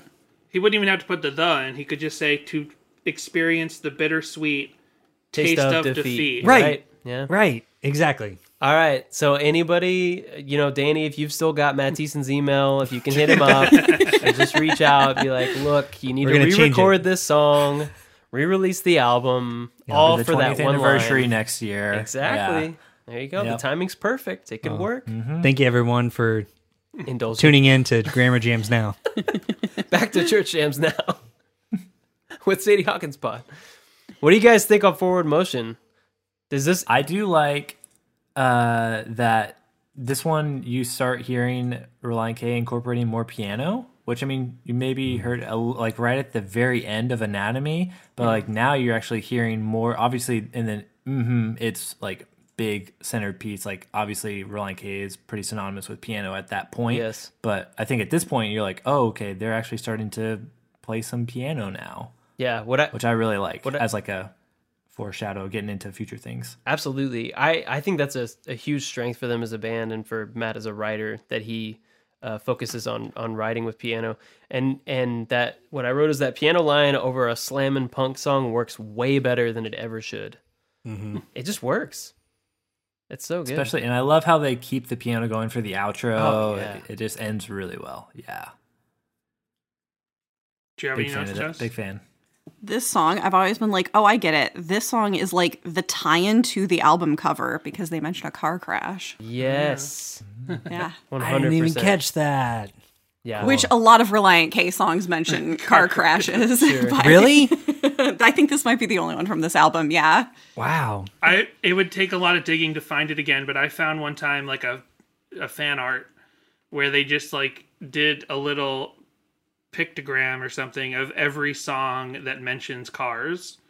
And a lot of them were car crashes. Like, here I There's sit like looking at two the or traffic th- light. Yeah, there's and- 2 or 3 on just the like self-titled album Right. alone. Wow. Right. Wow. Well, Staples is the most obvious one because Yeah. it's about Right. a car crash. Gotcha. But then there's lots of other songs. Yeah, there's lots of other songs that just mention cars or car crashes. Yep. That's Real true. Bruce Springsteen situation. I've been just waiting for Josh to bring up Bruce Springsteen. It was only a matter of time. It was inevitable. All right, moving on to track number 5, In Love with the 80s, parentheses, Pink Tux to the Prom. I'm only gonna pierce my left ear, and I've been working on this mustache all summer long. Is this why all the CDs are pink? That's maybe why they did it. My money's on Which that. I never thought of until listening to it this week. Yeah. I gotta say, my one qualm with this song musically is that the intro riff on this song is roughly the same at first, at least, as mood rings, oh tell me. See, I think that's great. That That feels intentional to me. and it might be, and so if it is intentional, again, Arcade, get at us. Anybody that is a part of this that was part of the songwriting, tell me, was it an intentional move? Or Don't expect me to I won't remember exactly what it is, but there's something like that on as well, and it's much more clearly intentional. So it could have been I a can't remember conscious what it was. move on their part. Yeah, it seems like he Right. always figures out some lyrical or melodic thing that ties albums together. Although, like, And on Forget and Not Slow Down. right, it's even there, more yeah. on Forget Not Slow Down. I feel Yeah. like So I this remember might have that been- one. The Forget Yeah, Not Slow this Down. might have been the proto version of this. He might have Okay. been like, I like this. This will tie these two songs together. Okay. But he built off of that idea for later albums in more meaningful ways, Well, as then opposed to just, yeah. Right. I'll just say tentatively then, if that's the case, then huge admiration. Right. I've changed my tune entirely. It's either really stupid or really, rad. great. Exactly. It might not even be the case. It might just be, It was a terrible oversight or a genius decision. Precisely. What you're saying, Precise- TJ. Yes, that's it. Okay. That's it. That might describe how I feel about Relient K in general. It could go either way. Good. It could. But I choose to believe the latter. Yes. Me too. To that. Cool. Yeah, this used to be my favorite song. It wasn't on this listen through. But I think so. I got this album when I was 13 or 14, and my parents are very young. They grew up in the early 80s, 70s, and 80s. And for me, this felt like, because I didn't like a lot of their music, this felt like a way that I could connect with them. Yeah, kind of access I was like, that zeitgeist. Tears for Fears. Dad, you like Tears for Fears? It's like, oh, it's got that cool like synth line that you guys like to listen to. Like, you guys like new wave. But this was the first song that the harmonies that Relient K is capable of really stood out to Yeah, me. it comes front and center Yeah. in a beautiful way. Yeah, that's all across this record for me. Is like the For me too, but this was of like the, the harmonies. first time it like, especially for like a pop punk band, usually you just have like one guy who can kind of sing the melody line just a little bit higher, but they've got some killer harmonies on this song. Yeah. Well, and that's what I feel like has always been a strength of them, and like maybe set them apart from like other contemporaries, because pop punk is not hard to play and get into. But I feel like because Matt Thiessen was like influenced so much by the Beach Boys, and they take a lot of those Beach Boys harmonies and vocals into their songs, and they just sprinkle them in here and there. Right. That's what I always felt like, was they weren't just listening to like, we aren't only just like influenced by MXPX, but like also like Beach Boys, like classic stuff Queen. that has obviously aged really well. Yeah. So that's always, every time they do one of those in a song, I love that. this album also uses the Cooper font that the Beach Boys are known for. This like classic looking, the same font that we use in our podcast logo. It's called a Cooper font. And that's like the Pet Sounds font. So it must be, it's very, Really? I didn't even think about that. You just blew our minds. and I Danny. used that font to make the promo for Right. this. And I work in the design field, and my wife is a designer, and I did not even think about that. Everybody, yeah. all of this, the hours that we have put into this and the hours that It's you all have listened to this, worthwhile. it is all worth it. Even just for that, I'm going to that remember that connection. for the rest of my life. That is so freaking cool. Incredible. I mean, Yeah. it reveals itself too when you think about it, because of all the like do do do do and sha la la. Like they lean into that kind of like, 60s 70s rock sound that takes a lot of cues from doo-wop, that takes cues from early like R&B, and it's I just love it. And then you've got the 80s layer. It's incredible. It's so complex. Like this is, to me, this is like the height of like complex pop punk. Right. There's like real intent and thought happening here. With also a level of parody. I feel like a little bit of parody is kind of inherent in a lot of pop punk as well. 100%. Did anybody wear a pink tux to the prom, by the way? Just gotta ask. I wore a pink tie to a fake prom. All right, We we'll went to a take thing it. called the Awesome 80s Prom basi- when we it's lived in New basically York. the same. Yeah. Ooh, that's Yeah. fun. It's like a staged party at a prom. It's like a it's a national thing that you can like franchise for your club or your bar. I And, went like, to one of there's those. Oh, okay. I had a friend who wore pink pants to the prom. He didn't wear a full-blown pink tux, but he was going with my best friend, and she and I were both really big Relient K fans, so he wore pink pants. That is a good that. friend. Nice. That is a great friend. Respect. Awesome. All right. Well, I think we got enough about In Love with the 80s, Pink Tuck to the Prom. Let's move on to track number 6, College Kids. Someone please save us college kids. What my parents told me is what I So it's a pretty it is a very like this is like the most punk thing to say in a Christian, maybe not just a Christian album, but any kind of pop punk album that's really meant as like safe. You know what I mean? To have a song that's like, hey, you don't actually have to go to college if your parents tell you to. Like, this is very specifically a song about being yourself, no matter what, like, authority is pushing you to do. And like, there are plenty of songs like that by other like punk bands, and usually it's like, parents don't get you, screw them, forget them. But this is just like, my parents want me to do this, but it's not right for me, so I'm gonna have to tell them the truth. No, this is 100%. I loved this song when I first listened to this record, and then I forgot about it, and I related to this one more So much more today than ever. as someone in their 30s who went to college because their parents told them they had to, and then was like, fuck this, peace out, I'm done. Yeah. Like all the lyrics, all the references, We're like, so good. They're too real. We're like, so it's good. almost like painful to listen to this song, I know. but in a good, it's a good kind of pain. But my parents did not know the dean of Dallas Baptist. I didn't catch the nepotism in there, like the sort of like family ties benefiting the college student queue until this listen through. I'm gonna be honest, that never like came up for me. I didn't put it together. Kylan, this was also, I think whenever I first got the CD, I remember keying onto this song pretty early on, being like, oh, that College Kid song is like super fun and funny. It's a jam. Which that was all I was looking for from Right. Yeah, yeah. Relient K back in the day. Right. But yeah, I remember this was like one of my early favorites. Man. My only note for this, though, because I think I just felt it too personally, I just wrote, I want to learn that guitar riff. Yeah. It was so good. It's crazy catchy.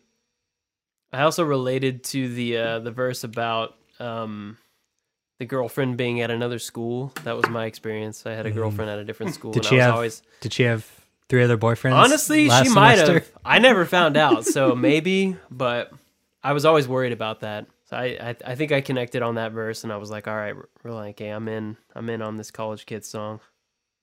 And sorry, I don't know how in depth you guys get with the Christian side of stuff. Like, we do it when it makes sense. Go for it. But that line just reminds me of like how to like, he's got a girlfriend and they're dating in college, and then so much other stuff around this time with like purity culture and like Yes. very staunch views about dating and stuff. It's like Relient K was never into that stuff, so Right. it always made sense to me like that this was a band that when today I look online and I see people who are really pissed off at Relient K for not being like Not right-leaning being enough. John Cooper. Right. I'm like, well, I have no idea who that is. So. It's okay. He was the lead singer of Skillet, and he Okay. he went off the I deep know. end like this year. Right. I didn't know his name, but I've Yeah, seen. yeah. I've been following. You know who he is. Yeah, you know it. Yeah. Even if you don't know But it. like, Which is unfortunate because like right before we like took our break, like Skillet was one of the last albums we covered, and so there's like, it's unfortunate that that's political at this point. Anyway, I didn't mean to Right. derail you. I want to hear what you're saying. no, it's I totally get. So yeah, just like there's these little things of like them just being like not so what would be like isolationist Christian and Right. not so staunch right wing or not so purity minded. Like although there are so many Relient K songs about being penitent and feeling like you've fallen short of grace and everything, there are these little things in here where it's like, well, this exact same crowd that would go to see Relient K would be the same ones reading I Kissed Dating Goodbye at the time. Right. But these things were like not, they were slightly in conflict with each other because Relient K didn't espouse those type of ideals. Values, yeah. Yeah, and you can see it in here where he's like, I got a girlfriend who's in another school and she's got a whole bunch of other boyfriends. There's no mention of like, like I'm courting her or she's my fiance or anything like that.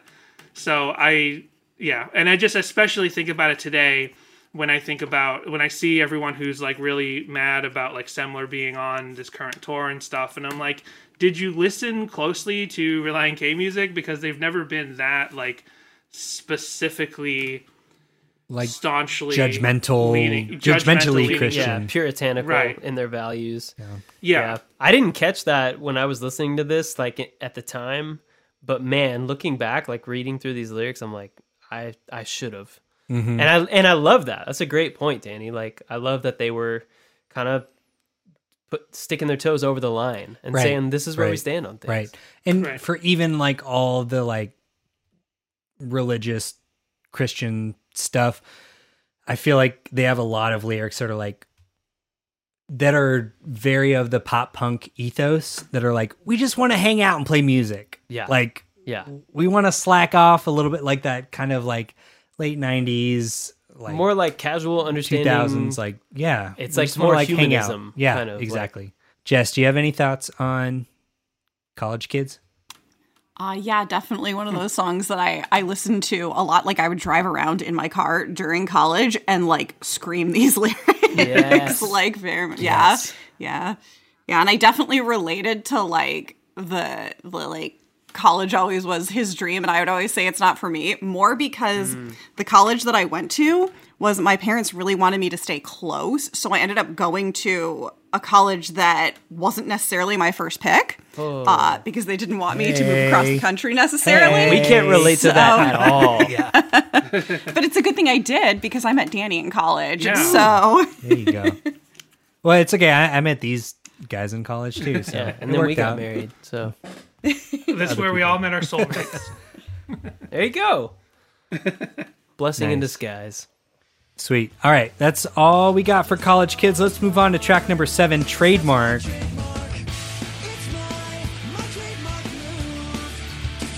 I had just a couple things. This felt like a very quintessential pop punk song. Had an awesome intro. And I had a question. Is Matt Thiessen singing on the verses? As far Good as question. I know, It didn't sound like him. I think it's him, but I Really? I I'm don't. gonna- I can't Oh, confirm. yeah. Can we listen back to it? Can everyone listen? Because it didn't sound like him to me. I just gotta say, while we're figuring this out, Trademark is. I don't know if it's my favorite song on this record, but it is up there. It is like top 3 for sure. That's wild. I love this. This song. is bottom 3 for me. Well, this it's is okay one that you're wrong would about not that. Make my alternate track list. It wouldn't make it. If I had to cut it, yeah. Wow. This is just if I have to like cut just for the sake of being dramatic. You don't love that But, guitar on the intro? And if we know anything about Josh, he loves being dramatic. I'm all about being dramatic. Beautiful, beautiful Josh, our producer. He's a drama queen. Right? Okay, that verse, that is Matt Thiessen. I just listened to it closely, and we did this song. I don't think this came up when we did the episode, but I kind of hear that it's not Matt Thiessen when the chorus starts. Right, because you And can tell then when he it comes blends in. up. Yeah. Right. Yeah, and it's possible because Dave Douglas's voice Yeah. has a very similar cadence Yeah. to Matt Thiessen's, Yeah. and this has come up a lot where there have been songs like particularly "Who I Am Hates Who I've Been" because I never realized that it's Dave Douglas singing some of those. Oh, I didn't know choruses that. as well. Yeah. And we didn't realize it until we started watching live videos, and we're like, "Wait, are they just doing this for live?" And they're like, "No, this is." no, they like go back and forth, but their voices are very Similar, similar. yeah. And Yeah. so it Okay. can be really hard to differentiate. So that's what I think I picked up on. The verses, like into the pre-chorus, it feels to me like a pretty subtle but distinct change. kind of riding those levels a little bit. They might be blending stuff together and making it extra confusing. Yeah. Like once I understood it was where it's Dave Douglas, I was able to, from Who I Am, Hate Who I've Been, I was able to suss it out easier. Right. But listening to it now, I'm like, it sounds like it's riding, like it's really blending together. It's not just one the whole time. Yeah, I feel like Matt has like a little bit more of like a, it's not a nasal thing, Right. but he has like his mouth kind of opens a little bit more. It's a little bit, gosh, this is so hard to explain. Like I do get what you're saying though. like, yeah.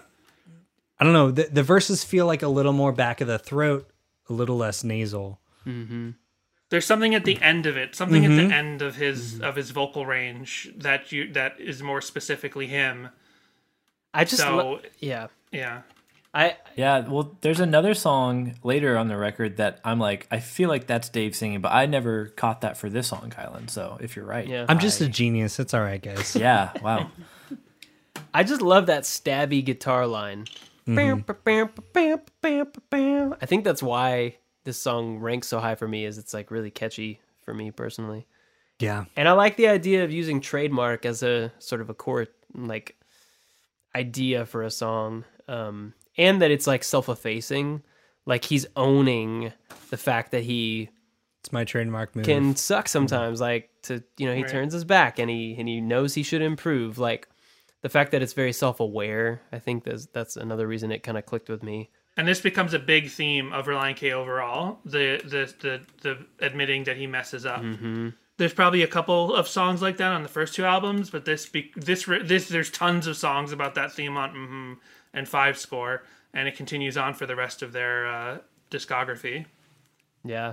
One of the lines that like I don't know if I should like it as much as I do, but I really like it, is I showed me what we'd missed since we slipped into inconsistency. It's like That feels really- very Reliant. That feels very. it's like Reliant K to me. tropey and Yes. ridiculous and over but the top, like but turned I on love its head it. a little bit. Like yeah. Yeah, I really love it. So I think those are some of the shining, bright qualities of this song that helped me fall in love with it over the years. I'm glad you like it, TJ. Thanks, Josh. I'm glad you do. I appreciate it. Yeah, it's cool hearing like that. This is one of the songs that resonates with you the most from this record. And it's okay that you want to cut it. You're wrong about that, and that's all right. I like that. That's fine. I like that. I just said lyrically not my favorite. We have different opinions? Wow. All right, moving on to track number 8. Hoops, I Did It Again. What did you do? Okay. I also happen to remember all of the lyrics to this song. Awesome. Well, except for the Except for the we talked talk about about it Ken. in the first part of this episode. Yeah. Except for the outro, and I asked, "Oh, what is that?" That was not my shining moment. Now, did you know did you know in the beginning he says we're going to hit movies 4? Did you look up the lyrics, or did you just kind of... Because I never knew that. I knew that those were the lyrics, but I never understood them. Can you shed light on that, Danny?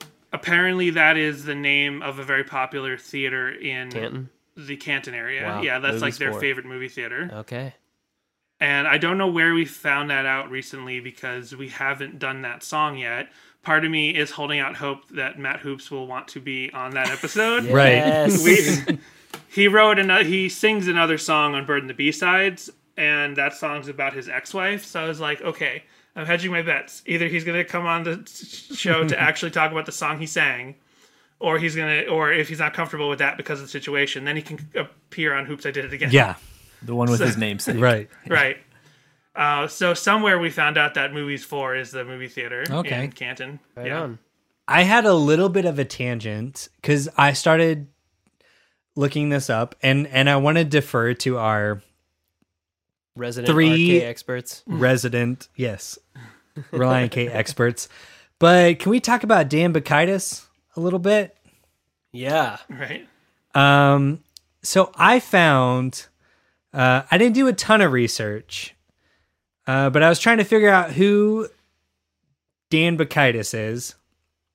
And I found a lot of things that said based on like personal conversations and interviews. It might be a real person where they just changed the name because Dan Bacchitis sounds good. But I found on Reddit a post that someone asked the Dan Bacchitis theory, and I choose in my heart to believe this theory because Heart of hearts. because narratively I just enjoy it more.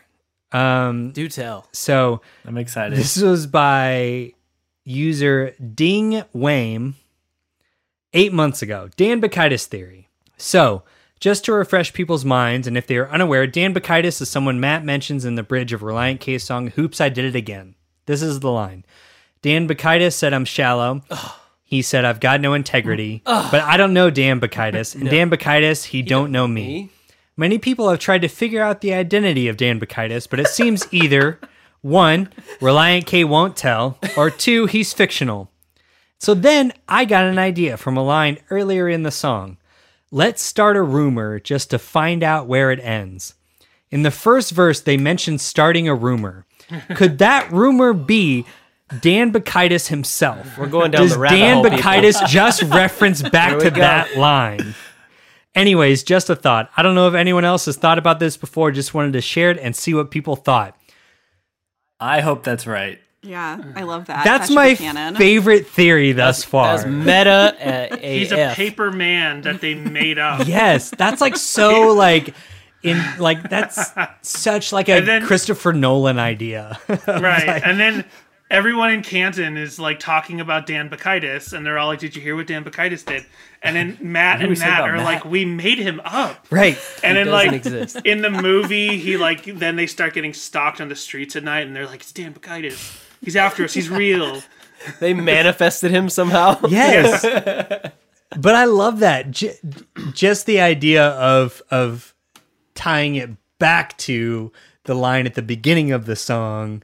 That's like the kind of like meta narrative that I'm all about. Yes. That's great. I love it. Good find. I had one other theory. I've the 2 notes about Dan Bacchitis. One is that someone started a Dan Bacchitis Twitter account many years ago, I love that. just to like say Reliant K stinks or whatever, and Reliant K played back with him because it was clearly actually a fan.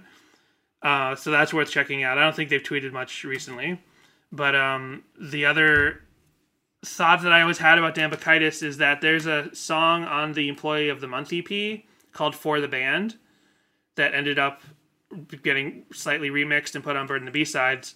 And there's a line in there about Chris used to come to all the local shows. And it's like about this, like, it's just this not throwaway, but it's this portioned out section of the song where he's just singing about somebody who used to come to the local shows and he doesn't anymore. And Chris used to have purple hair, green hair. I don't remember what it is. Anyway, part of me always wondered, are Chris and Dan Bacchitis the the same same person? person. Oh, wow. Yeah. Maybe so. Like, did he go around telling everyone that Reliant K has no integrity because they signed to Goatee Records, which I don't know why that would be no integrity, but like, there's someone who used to go to the local shows and now they don't anymore, and now they're going around telling everyone that Reliant K has no integrity. They're the only 2 characters I know of in the Reliant K discography that, like, in the songs in any way disparage the existence of the band members themselves. TJ, this feels like right up your alley. Yeah. Like the narrative of like multiple characters. Having some characters in Yes. a song. Yeah. Yeah. I love it. I love that theory, Danny. I hope Chris and Dan Bacchitis are one and the same, and that they either didn't exist until Reliant K made them exist, They started the rumor. or they existed and that's why Reliant K exists. I was going to say this is the end of conspiracy jams now. Same initials, CJ. Yeah. Oh, perfect. That's our offshoot. That's the conspiracy. I want to talk about the musical part of what's happening during the Dan Bacchitis part, because I love how everything drops down and it's just the bass kind of digging on like Yes. those like stopped, those like cut notes, and then you got the Beach Boys oohs going on. Like, yeah, that part is just super good. Yeah. I love that. Yep.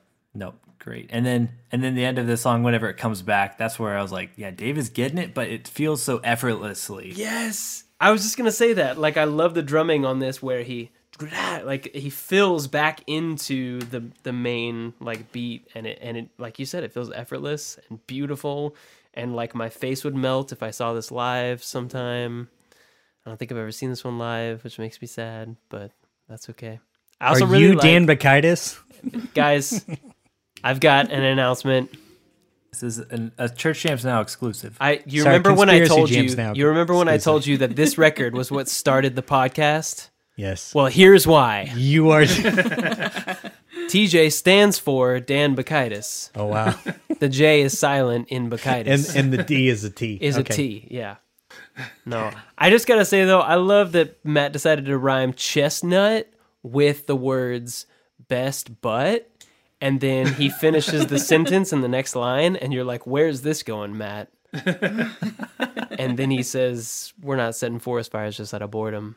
So good. It's one of those half-line rhymes. Mm-hmm. He decided just to cut the sentence in half. It took some real bravery on his Yeah. part as a writer. I just love it. So good.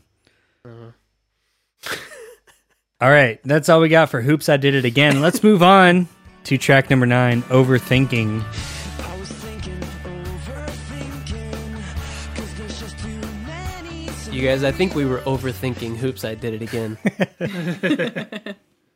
Sorry, that's my fault. Freaking Dan Bacchitis over here. I think you're shallow. I know.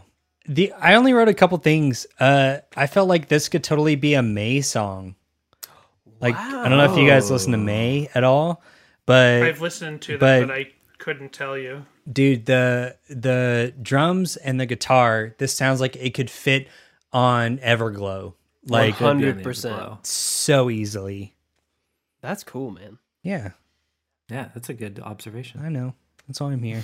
This is one I don't think I really ever paid that much attention to until I heard it, the acoustic version, which is on the Apathetic EP, I think. Yeah, And I think that made me key in on the song and pay more attention to it, since it's kind of towards like the back half. And when I was a kid, you get bored with the second half of records. But I'll so speak I as like an the acoustic adult version.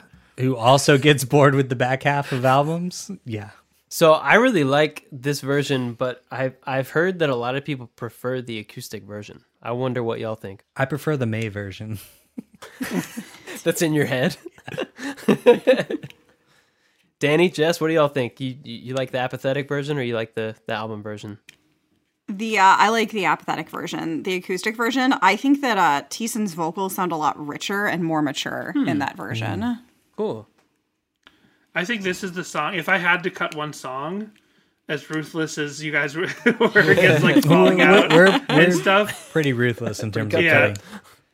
I feel like I'm just like the least about this song. Although I reference it all the time because it's an easy. When we're overthinking, we can reference the lyrics to this song. But it doesn't like catch me. It's a little. The lyrics are, and I like abstract lyrics, and I'm actually not the biggest lyrics guy. But like when the point of the song seems pretty obvious, the rest of it seems pretty abstract at different points. Like guy girl cliche. I'm like, is this about a relationship, or is this just about anxiety in general, or what is this? It's The lyrics are like the most confusing Dr. Seuss book ever. Well, one might posit Oh, that you are overthinking it. oh, there you go. Yeah, exactly. No, I 100% get that.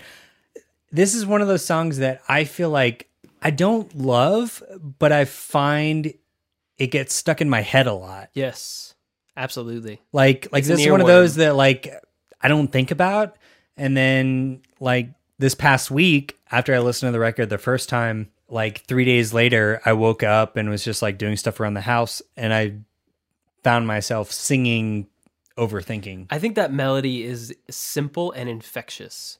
Yep. Da, da, da, da, da, da, da. It's just very like easy to pop into your head. Yeah. It's accessible, which I think that's the brilliance of it. But also, yes, it could drop from the record track list, and you wouldn't really miss all that much. But I agree, lyrically, it's like, I don't know, it's a little kind of like drama. Like, it's kind of preachy. It's like, well, you're not the girl for me, so poo-poo. Yeah. Yeah, we couldn't figure out what that part meant. If it had to do with, like, that, if it's you're not the girl for me, or in what context. Like, we couldn't break the narrative of these lyrics when we talked about it on the podcast. Yeah. Yeah. It does kind of waver between the, like, overly dramatic and overly abstract, like you said, Danny. Which fits in with the Maid discography as well. Yeah, true. Yeah. That's a good point. I think that's why I liked it. I like it better as a May song in my head. Anyway, let's move on to track number 10, I Am Understood. You are, Kylan, I promise. Talk to you, to hold a conversation with the only one who sees This may be my least favorite song on the record. Wow. Oh, really? Why is Yeah. that? Well, lyrically, kind of over it. And the swing time chorus throws me for a loop every single time. So here's my thing. They do something similar. I like the musical change, but they do something similar on Jefferson Airplane, and I think it's more successful. This feels like almost like a first draft musically of Jefferson Airplane. What is Like that they face? took that idea and they're like, oh, we could do this better for Jefferson Airplane. Yes, exactly. Okay. Sorry, I'm over here making faces at Kylan. You are making faces. What's up? What's up with the faces? Because I realized when I was listening to this song the second time on the listen through for this record that I love the time change, and I think it works better here than it does on Jefferson Airplane. Whoa. Ooh. Yeah. But I like both. I know. I love that you're wrong, but I am a sucker for a time change. So I know you are. My opinion about that is the objectively correct one, but it's interesting to hear yours. I just think this song is like it's like 3 songs baked into one. Exactly, and it's too many songs. That's into how one. I write songs, is like Yeah. 3 Well, songs baked into one. I know that. So I'm showing my hand as that's what I value. But I don't know. We're obviously at a standstill. So Danny and Jess, we need help. someone to cut through this bullshit. I don't think we did this song, and I don't Yeah. think I noticed any time change, but we definitely I noticed I'm like the Got style the- changes kind Yeah. of a few times throughout this, and I'm not a fan of that. It also sounds a lot like Suzanne by Weezer, and I can't not hear it. So the yeah, end credits to Mallrats. Yeah. Yeah. Oh my god, yeah. yeah. Interesting. That's what I'm here for. I'm here for those references. That's awesome. I did not that's even good. catch that. That's really good. What's that song's release year? Does that predate this? Yeah, 95, yeah, because it was yeah, on the Mallrats Mallrats was- soundtrack, which Yeah. is 95. Oh, right. Oh, wow. right, So that was like Blue Album. Early. Yeah. Okay. And Yeah. Reliant Wow. K is a Weezer fan. They are Oh, fans completely. of Weezer. Yeah, they're entirely Yeah. into Yeah, this. they covered him. Yeah. So yeah. 100%. See, I was of the demographic of kiddos that, like, if I had brought a Weezer CD into my house, I would have probably been kicked out of the house. So I never knew that this could be a reference to that song. And then by the time I was old enough to, like, make decisions for myself and listen to Weezer, I think I decided I wasn't going to listen to 90s Weezer because I just didn't have time for that in my life. That's the best Weezer. Maybe that was my mistake, but maybe I'm also overthinking this. But I think this song speaks to me because I think oftentimes I feel very misunderstood, and I love that Matt decided to sort of wrestle with that idea, and how even though maybe others might misunderstand him, you know, the idea of God or you know, universe or self or whatever it may be, you've always got kind of like some sort of entity that you can find like vulnerability with or intimacy with. You can be known on some level, even if, you know, like, Mom, you don't really get me, man. Like, you can still find those places to be known and be understood. And I really like that this song is sort of a treatise to being known and being understood. I think that's kind of what called out to me on this one. It was less about although I do, like I said, I like the time change. I like that it's got a lot of variety in the song, but I think it was more the lyrical themes in this one that really resonated with me. For sure. Well, I think this is the one that sounds like Dave is singing like that first verse, right? Oh, I think we did talk about that. Yeah. Okay. Okay. Yeah. Because this is the one I noticed his voice being different, that it wasn't Thiessen on this one. So, but Kylan could be right about trademark as well. Is that just on And the then first verse? I think it's just the first verse. It like comes in at like 25 seconds because Matt intros the song, and then whenever it picks up for that first, like the first part where it changes and it's louder, I think that's Dave singing. But then later, I don't think it is, but maybe it is. And then I kind of always like the changes because it's a lot going on, a lot of development. But the last minute of it feels very like a big callback to like Anatomy, especially like failure to excommunicate kind of sound, like towards the end of the record of Anatomy. So I always kind of liked that as like a tie-in, like, okay, kind of see where they went. Also, this complex song structure is something that not only stayed with Relient K, but became something that they were like known for, Defined with by, like yeah. Deathbed, and Forget Not Slow Down.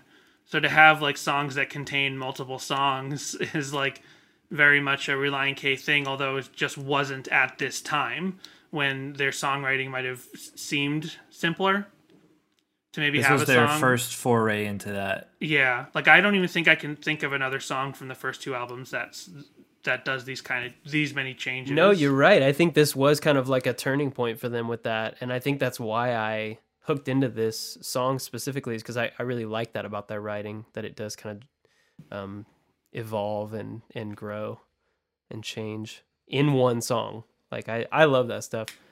But, I don't have a kid and I know I'm unemployed, so I got all kinds of time to just sit and listen to weird songs. I got way too much time on my hands. That's my point. Let's move on to track number 11. Oh, no. I'm in Getting trouble, into y'all. you.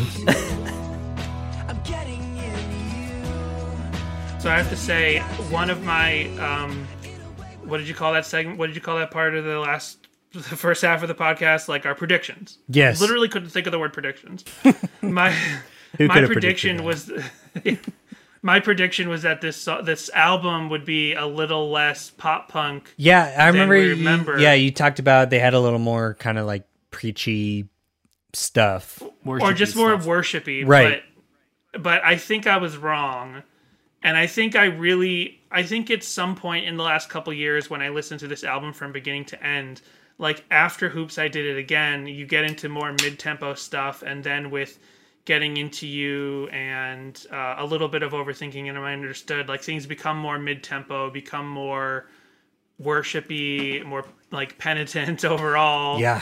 So I think that just struck me in one listen at a time, where I was like, oh, there's less rocking on this album than I remember. But then I listened to it again. I'm like, no, I was just like fixated on that back half of the album. Well, all the time. see, that's what's really funny, because that was my takeaway from this past listen, was because I mostly remembered In Love with the 80s, Chapstick, and like a lot of the front half.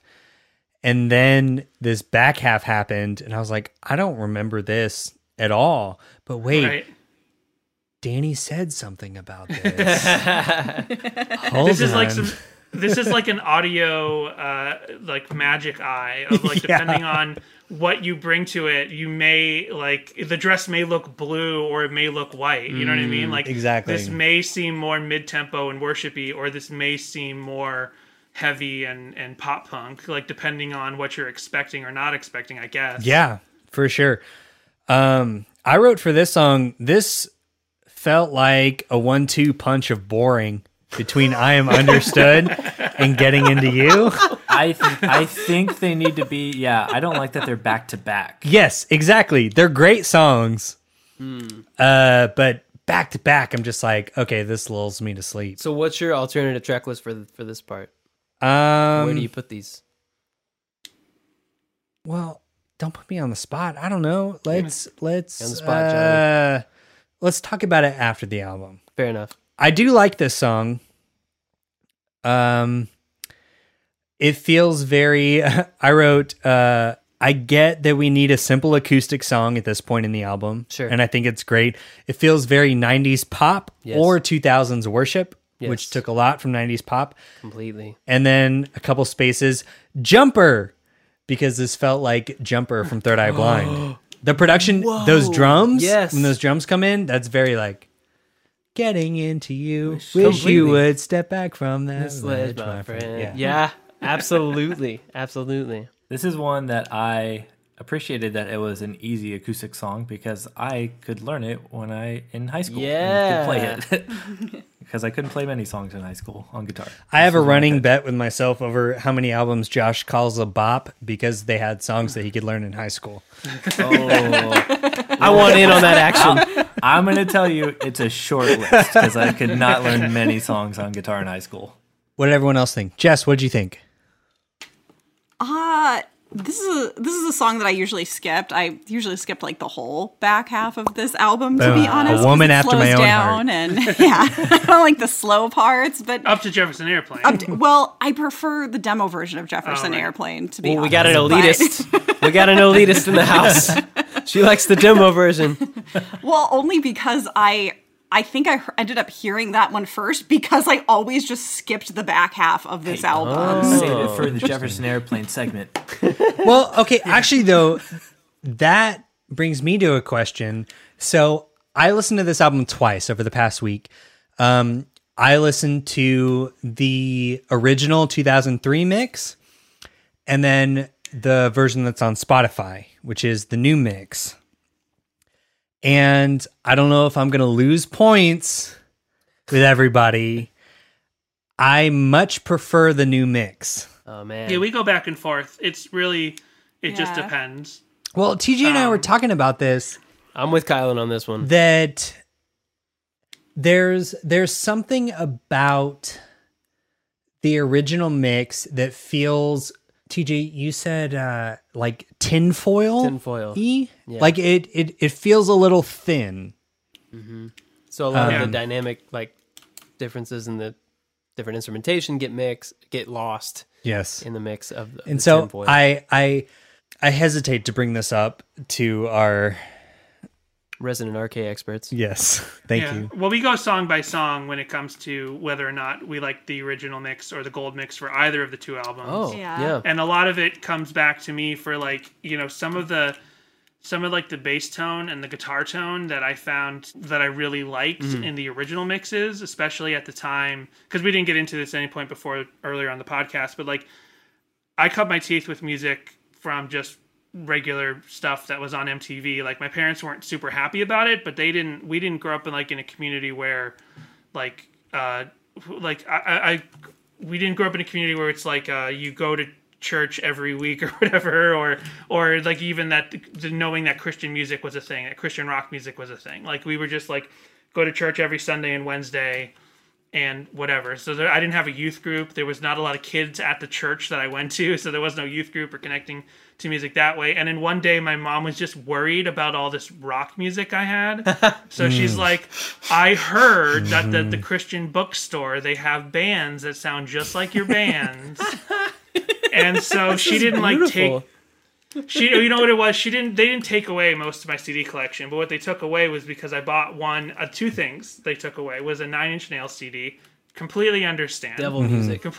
Completely understand, like, you taking that away from a Yes. kid. Because that was also the most sexual CD I had. Like, even something like... Oh yeah, for sure. You know what I mean? Oh, Lyrically, for sure. like, For it sure. was the most sexual thing. Like, even Nirvana and, like, their sex Which- politics, it wasn't in your Yes. face, and they let me keep my Nirvana stuff. That's the funniest thing because like so I grew up in a similar situation and my wife grew up, one side of her family was that, the other side was her mom, which apparently she went around the house at 3 years old singing Head Like a Hole. And that's just wild to me. Yep. Completely different So they paradigm. took... Yeah. So they took away my 9 Inch Nails CD, which I totally understood in hindsight, but they also took away my Adam Sandler CD. Because the first Adam Sandler CD was super, super dirty. Pretty understandable. I only wanted it for Lunch Lady Land and stuff, and all the sexual, all the R-rated, NC-17 rated sketches on there went over my head. I You didn't didn't get them, care. but they hurt. Yeah. Yeah, I didn't get it. I was like, oh, they're talking about dongs or something. I He's get like, it. I just like the funny voice in the Lunch Lady Land. But like all the other comedy skits on that were really, really dirty. So I got they took that stuff away. So off the back of that, my mom was like, they didn't take away my other stuff, but they were like, we're taking you to the Christian bookstore.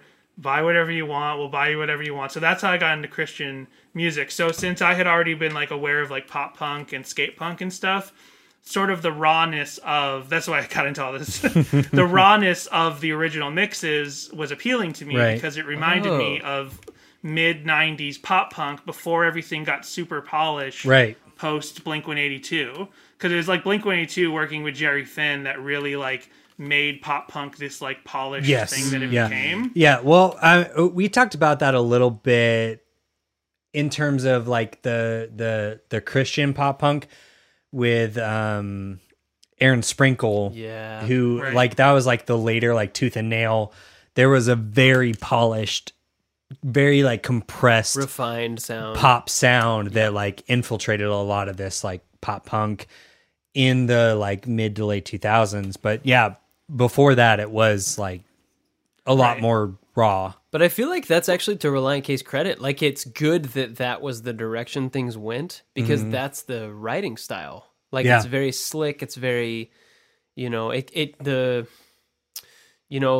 of the harmonies, like the 3-part harmonies and the different guitar parts and the really complex low end, like the bass and the drums. Like, it needs that really polished production to reveal all of the complexity that's happening in the songwriting. Right. So I think that's why I tend to like the later mix, because it kind of helps put that to the center of the listener. But that's so interesting to hear that was like a kind of a compelling thing for you, Danny, that the kind of scrappier mix was actually compelling for you and interesting. Right. I actually wonder if I don't think I'll ever find the time to do this, but if I went through the second and third album by Relient K and I made like my perfect set list of it, where I actually pick the gold version of this and then the original mix of that and the gold version of this and the original, and then put them in an order, because like there are some songs on there which I think benefit from extra polish, but then there's some other songs that I think kind of it kind of detracts from the It's a good point, because they grew to and they grew in their songwriting style to that point, right? And really showing off those like Beach Boys and like actually recording in the Capitol Records studio for Forget Not Slow Down, for that special thing they did on the DVD that came with that. So like they got there, but to like see their roots and for it to be a little raw around the edges. What did I say? It's 5 score, not forget. What did I say? Forget. Oh, yeah. Thank you. Good catch, Jess. Yeah. They both start with an F. She was like, she's sitting across the table from me going like 5. And I've been looking at Joshua. I'm like, how do you know how long we've been talking about this song? I'm like completely not understanding. So anyway, yeah. Jess is to Sadie Hawkins Pod what Josh is to Church James Now. and bless them both. Yes, we always need the people that keep the people like us on rails. Sometimes I correct and sometimes I just let it go. With like facts like that, I'm usually like, no. Here. And then like if he does not pick up on what I'm trying to silently tell him, I'm like, okay, edit point. You meant this. Okay, and we're back. Jess, we all have wives. We all get it. We all understand and salute you. The place that you are in. Bow down before you. That's so funny. Bow down before the one you serve. Yes. You're going to get what you deserve. Oh my god. That's so good.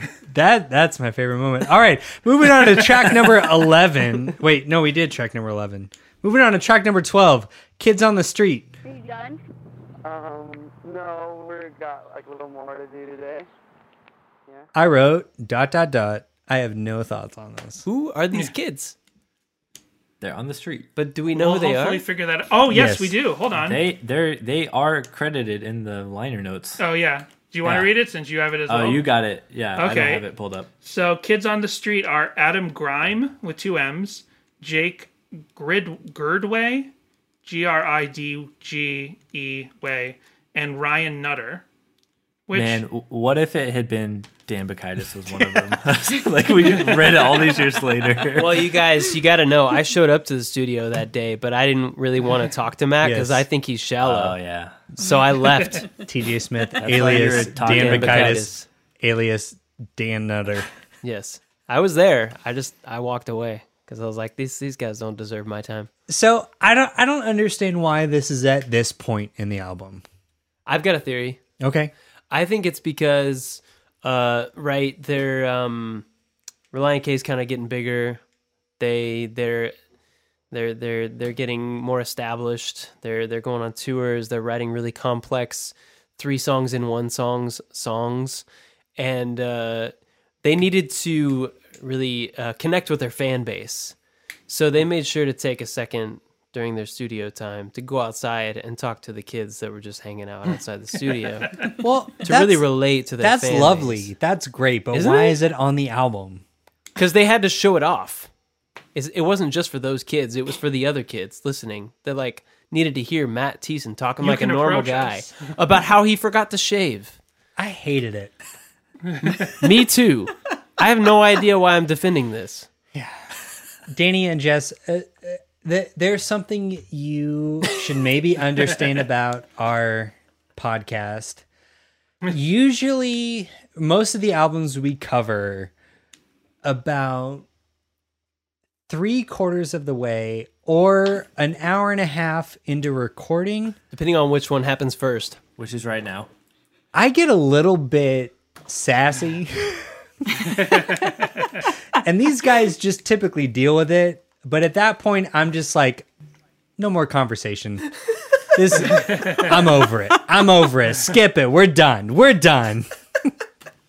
Totally understood. And I sound think like we a- kind of hit Went that off- point. I did that the other day on our podcast. I went off on Sparks. I went really hard yeah. at the band Sparks, and then man. felt really bad about it afterwards. we watched that so. Edgar Wright documentary, Yeah. and we weren't impressed Yeah. with the movie or the band. I was like, no, I hate all of this. Dude, It was I get stupid. it. I This get reminds it. Me Yes, of that. This yes. is dumb. And that's one of those bands that, like, everyone that's cool in my life is like, you should listen to this band. They're fucking awesome. And then I listen. I'm like, I'm fine. I'm like, fine. no, I could I'm make done. this up. I do Yes. this all the time at home. No.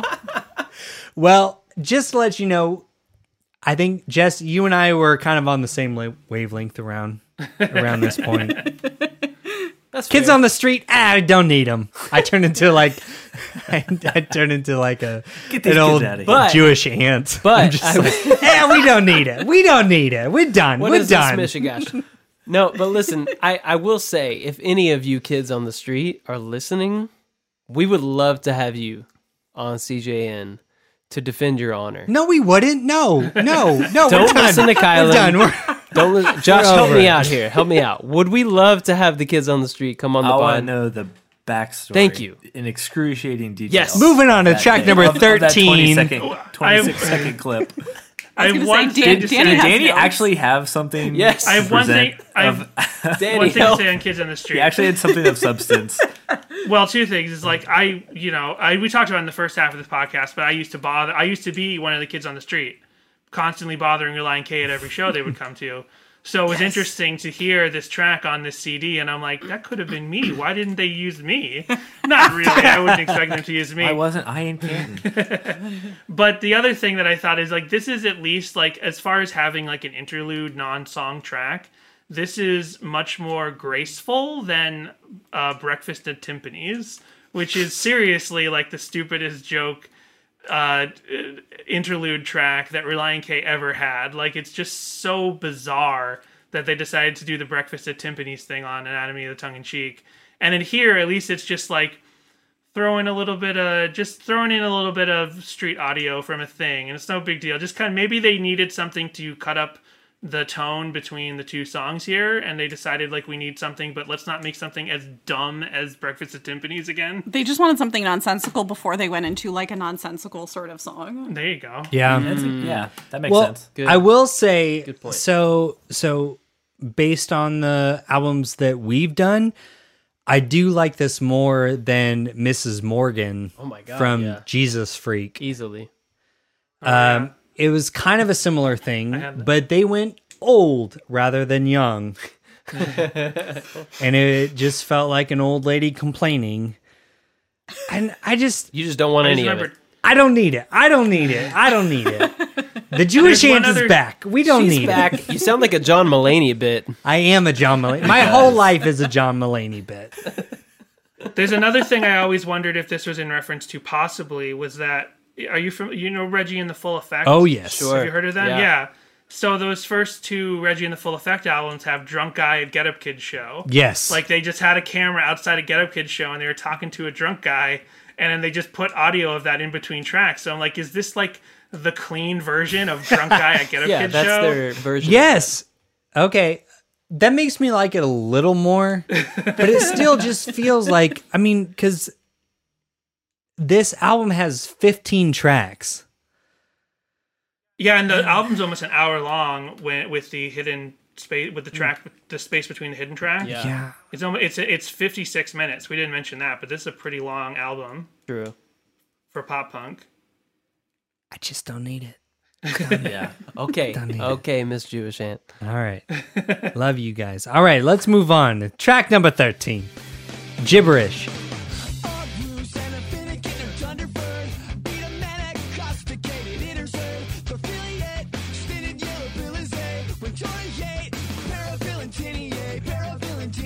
Paravillaintinie? Paravillaintinie? This seems like an easy song to write, but I feel like coming up with fake words is probably harder than you would think it would be. I think so. Yeah.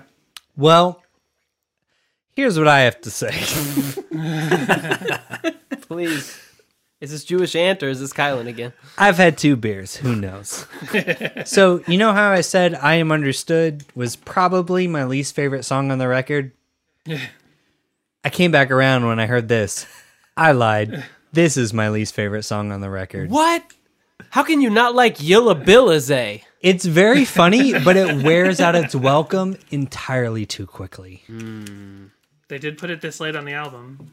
Maybe they had an idea. Like, When you pair this with Mood Rings, this song becomes a problem. Because it's like, oh, girls, they're always talking gibberish. They're always going on about hair and makeup. Are girls the nonsense message here? Where do they mention girls? Just stop talking gibberish or just stop talking if I had one. I know what they're really talking Yes. about. I'm just saying, Wait, like, so Jess- if you think if you about paired. it, if you paired this song with Oh. Mood Rings, if you think about the fact that they're on the same album, you're like, you know what? No, this song's a no. That's a great point. So you're saying you feel targeted. Yeah. Man. And it's weird because they put it right after Kids on the Street. So it's like, is this a slap in the face to fans? Like, you kids are always coming up talking to us after the show. Stop talking gibberish and just stop talking. boom, shots fired. I get it. I get it. I'm right there with you. Maybe it's... Do you like the song more now, Kyle? No, I like it less. It's the worst. It's the worst. Cut it. Wait. Cut it. We don't need it. We Wait. don't need it. Wait, I've got a theory. What if Dan Bacchitis is actually Matt's ex-girlfriend? And that's what this song is about. That would have been present at the time, Danny, I or guess so. about to happen. Right. I don't think they heard me anyway. What'd you say? I said Katy Perry. Oh, Dan Bacchitis, Katy Yeah, Perry. that's right. Yeah, And then Katie Jessica is Dan reminded me- Bacchitis. That's what I'm saying. That's what I'm saying. Jessica reminded me they were still together. At AKA. This time, so. Ooh, okay. wait, We're what? not together Wait, yet. you didn't know either that? way. No, wait. Hold on. Hold up, I better. everybody. Hold up. We gotta talk about this. What? Yeah. You don't. Yeah. Okay, well, don't talk to me like I'm an idiot. Like, We're not going to explain it. to you. Okay. Yeah, Danny, So- you take it away. Take it away. So, because Katy Perry was a Christian recording artist. right? originally, She was Katie Hudson. Yes. Right. And she and Matt Thiessen were dating around the time of this album. Guys, holy fuck! What are you talking about? Are you seriously didn't serious? I- Okay, now- That's what I- the one I'm waiting for is written about Katy Perry. Oh my god! I swear I'm not doing a bit right now. This is news to you? This is actually You're blowing my today mind. years old when you found out There's that they were a photos thing. you can find of there's photos you can find of them together. Oh, yeah. There's Like, a you know, video of them playing, Right. and Katy Perry dives Cornerstone. into the audience. Oh, yeah. Cornerstone It's 2003. during one of their Yeah, songs. it's bad. This is Yeah. actually blowing my mind. Yeah. When they were, so, you know, when I used to bother Relient K at every single show in the early 2000s, one time at Soulfest, which was the cornerstone of the New England area, Yes. although it was a mix, I liked Soulfest because it was a mix of, it was a good 50-50 CCM and alternative. Like, it wasn't like, they didn't shove a couple of alternative bands in the corner. They had a good 50-50 mix, like, because it was the only show in town for 5 states. So Katy Perry was there? Yeah, well, the thing is, I don't know if Katie Hudson performed that weekend. I'm not entirely sure, but she was just on tour with Relient K. She was with them on the tour, performing or not. I have no idea because nobody knew who she was at the time. But one time, I'm there at Soulfest, and I go up to someone in the band, and I'm like, "Nice to see you." Blah blah blah. I'm like, "Oh, where's Thiessen? I haven't seen him this weekend yet." And then whoever I was talking to, I think it was Brian or Dave Douglas. They go, "You see that girl over there?" And then I look, and it's like this girl with like it's Katy Perry with with her original like sort of flat but full hair, like dark hair. He's like, "You see that girl? Just keep an eye on her, and Matt will be around her because he never leaves her side." And it was Katy Perry. Yeah, and she And then I went up and I talked to her. I was like, "You're Matt's girlfriend. Hi.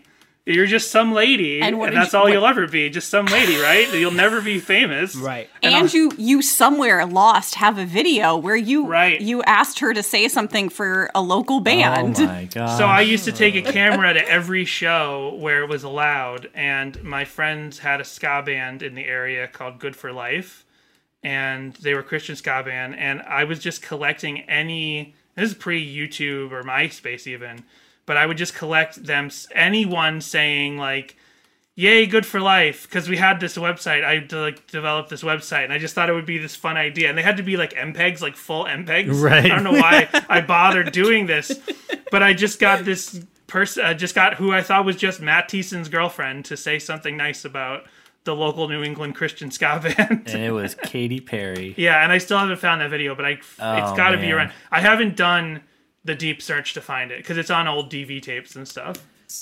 Well, guys, I just have to say it's been a pleasure.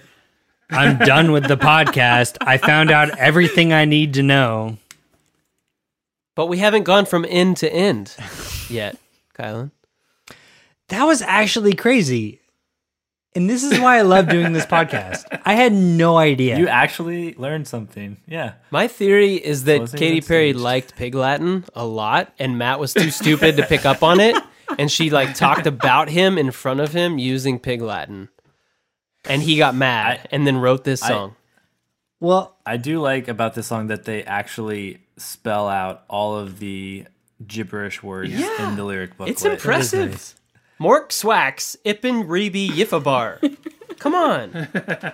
so all I have now to contribute to the rest of this conversation is that my wife is probably going to be very upset with all of you because I learned this from this conversation, and that's probably all I'm going to talk about for the next 3 weeks. I can attest to that. Because, okay, the new season of American Idol just started, and we're weirdly obsessed.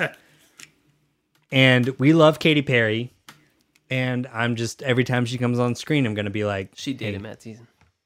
But she doesn't know who Matt Thiessen is, so I'm going to be like, hey, you know Relient K? She's going to be like... No, I'm like, okay, remember we listened to this album this last week because I had to do a podcast. Blah, blah, blah, blah. You're cooler than us, so And then you don't know them. I'm going to be like, hey, the lead singer of this band, Katy Perry dated him. What's that Katy Perry song that I'm convinced is about Thiessen? The one that got away. Oh, what? Oh, this makes me so happy. Oh my God. And he's just full Oh my blown, God. that song's about Katie, Matt. oh my He's God. If you're wrote out all of there. the thing.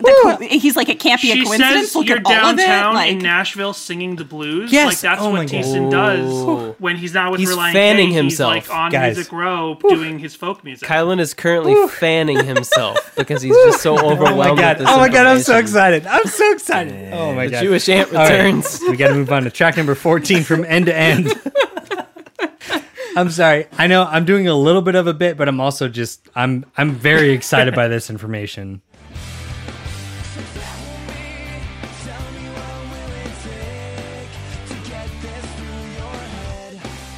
Okay, track 14 from End to End.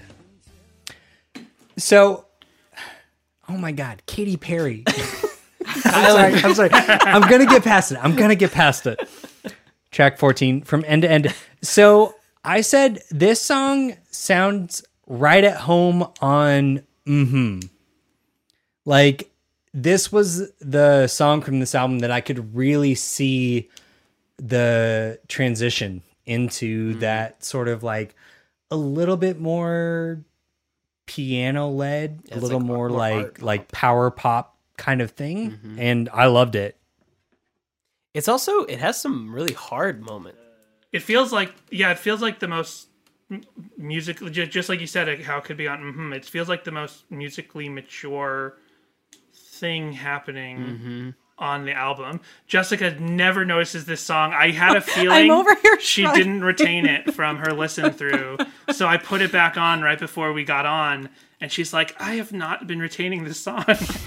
Anytime I've ever heard it, it just goes in one ear and out the other. Every time I hear it, I'm like, oh, I don't think I've ever heard this song before. Danny's like, yeah, you have. And I'm like, oh, okay.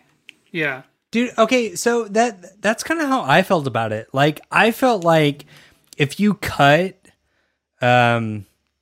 I Am Understood, Getting Into You, Kids on the Street, and Gibberish, and just kind of bumped this up and put Jefferson Airplane right after it, it would be awesome. It would have a lot more impact. It'd be an EP. Well, That's like 9-10 songs. the cut songs could be an EP. Oh, okay. But this would be a lot more powerful album-wise. So you really like this one?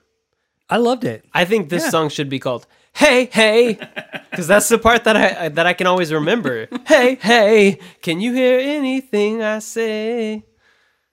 Well, It's it's the a song bad that just to me name. sounds the least like this album overall to me. It Yeah, does. I agree. Yes. That's a great point. I think that too, but here's why I love it. I felt like the melody of the chorus of this felt a lot more at home with like 2007, 2008 pop punk. So it felt a little bit kind of like revolutionary for me. Ahead of its Like- time Like a they little just bit. Yes, got ahead exactly. of themselves a little with Exactly. this song. Yeah. Like it felt more at home in like that like Anne Berlin Paramore space that we've kind of been in for a while, Yeah, right. which is why I really enjoyed it, because you think like this album came out 2003 and it felt a little bit ahead of its time. Yeah. And this goes back to what Danny was saying about the abstract lyricism. Like, I don't really know what this song's about, to be honest. But it's one that I don't really care to know. Like, I'm kind of okay with the abstract nature of it. And abstraction's not a thing that Relient K or that Matt Thiessen as the lyricist did a lot. Right. Like his lyrics are usually pretty easy to suss out. So it's always interesting when we find something that's kind of abstract or like, you know, narratives folded within each other, because that doesn't happen a ton. A lot of we talk about literal Thiessen all the time, because there are a couple of songs in the Relient K oeuvre where it's just like, I am writing this song right now, or I just woke up this morning and now I'm here in the studio right. or whatever. It feels very Yeah, existential, kind of like right. stream of consciousness. But for all the abstract lyricism, the musicality is like really on point. Yeah, and I think that's at the perfect place on the record. It has to go right at the end, right before Jefferson Airplane. Yeah, Yeah, absolutely. that feels like, yeah. feels very intentional. Which is also a very non-Relient K song. So it's kind of interesting that they put the two least Relient K sounding songs to close this album right before the band is about to switch eras. Right. Well, know, 'cause, like, there's- it feels like a great bridge into Transition, like yeah. the next sort of era of Relient Yeah. K. I actually think of them as a transitional band. Like, that's kind of how I've always thought of them, is like they're always sort of in that liminal space. Like, even I think about like Tongue in Cheek. I think about things that they did on that album that sort of led into this, that led into like the next era for them. I think of them as always kind of moving, like a dynamic, very mobile band sonically. So I really like Jefferson Airplane for that reason. I think it's got a dynamic motion to it. All right, I think that's all we've got for track 14 from End to End. And we're going to do the last track, track 15, Jefferson Aeroplane.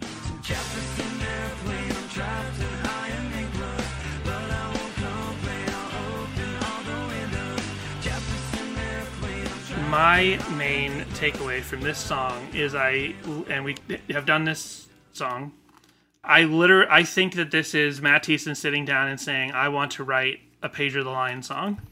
Oh. That's always been my point of view on this. Wow. And like not That's a good takeaway. as like emotionally stark and devastating as a Page of the Lion song, because that's not within Matt Thiessen to write lyrically, but from the style of instrumentation to the form of the song itself, I think I think he just was like, let me write a Page of the Lion song. Which, and I have actually which era, had Pedro? What's that? Like what album? Or Yeah, era, exactly. Pedro? Because what was out then? It would have been the early stuff. It would have been like Control the was first 01 four. already, so yeah. What are you talking about? Like It's Hard to Find a Friend, or Yeah, I'm thinking like Hard to Find a Friend Okay. and Interesting. the other one, the whole EP. okay. Like I think that's like basically what he sat down and said, I want to write something like this. Especially when you listen to the demo. I think the demo has Yes, okay, that completely makes sense to me. yeah. Maybe by this time though he hasn't like fully maybe by this time those the whole EP and Hard to Find a Friend have been more influential because they've been around for a couple more years and more seeped into his thought process as far as if he wants to write a Page of the Lion style song Right. as opposed to Control, which Wow, you know, I need yeah. to. And you said you get that more from like the demo version. You said Yeah, definitely okay. from the I demo definitely version. need to listen to the demo version again. Yeah. With that in mind, Yeah, Domo version's definitely better. Yeah. I do really like the octave melody line that's like in the intro, and then like before they get into like the second verse. I feel like that's something that they hadn't really done. That's like I feel like, and I'm gonna assume that that's Matt Hoops doing. It could have been a Mark Lee Townsend thing.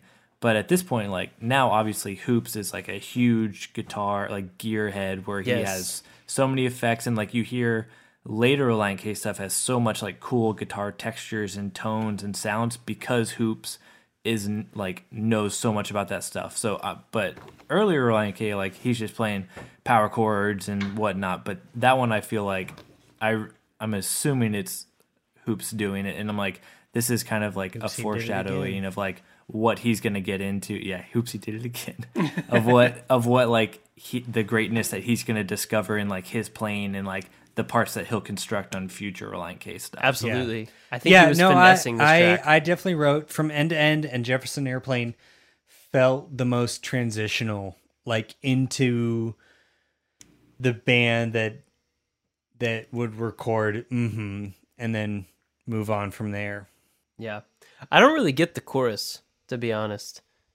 I'd love. I like it. I don't mind it. It's I enjoy it, but I don't really get it. I think like Matt Thiessen seems to do this thing where, and I talked about this kind of early on, where he fits a lot of syllables in places where they shouldn't, and he seems to understand like the rhythmic value of specific references, because like he talks about in Love with the 80s, like my favorite band will always be Tears for Fears, and I think he recognizes that Jefferson Aeroplane, like the syllables of that just They work. fit Yeah. with a lot of things. But like, what is he using that as an analogy for, or like a metaphor for? Like, I don't really understand the whole like trapped and enclosed, but I won't complain. I'll open all the windows. I to don't. me, I it's don't just get like it's a reference point in like a band that like that you really love listening to, but also just that like it makes a lot of sense when you just like lay those syllables all out together. So it's like coziness and like familiarity. I think you so. Think he's trying to evoke. I don't know. I think Like so. he wants to go eat cereal and stare Yeah. out the window. Yeah. I mean that would Yeah. make sense. Like sweaters, cereal, like cozy stuff. Fall time, maybe. I can't remember. We did this song, and I don't remember what I tried to make sense of the whole thing. Yeah. I think I've always thought something generally like, you know, Jefferson Airplane is probably music his parents liked, and, you know, he likes lots of music from before his time. Even in high school he did. So there's something there maybe about nostalgia and listening to this music from before your time and being maybe wistful, maybe kind of being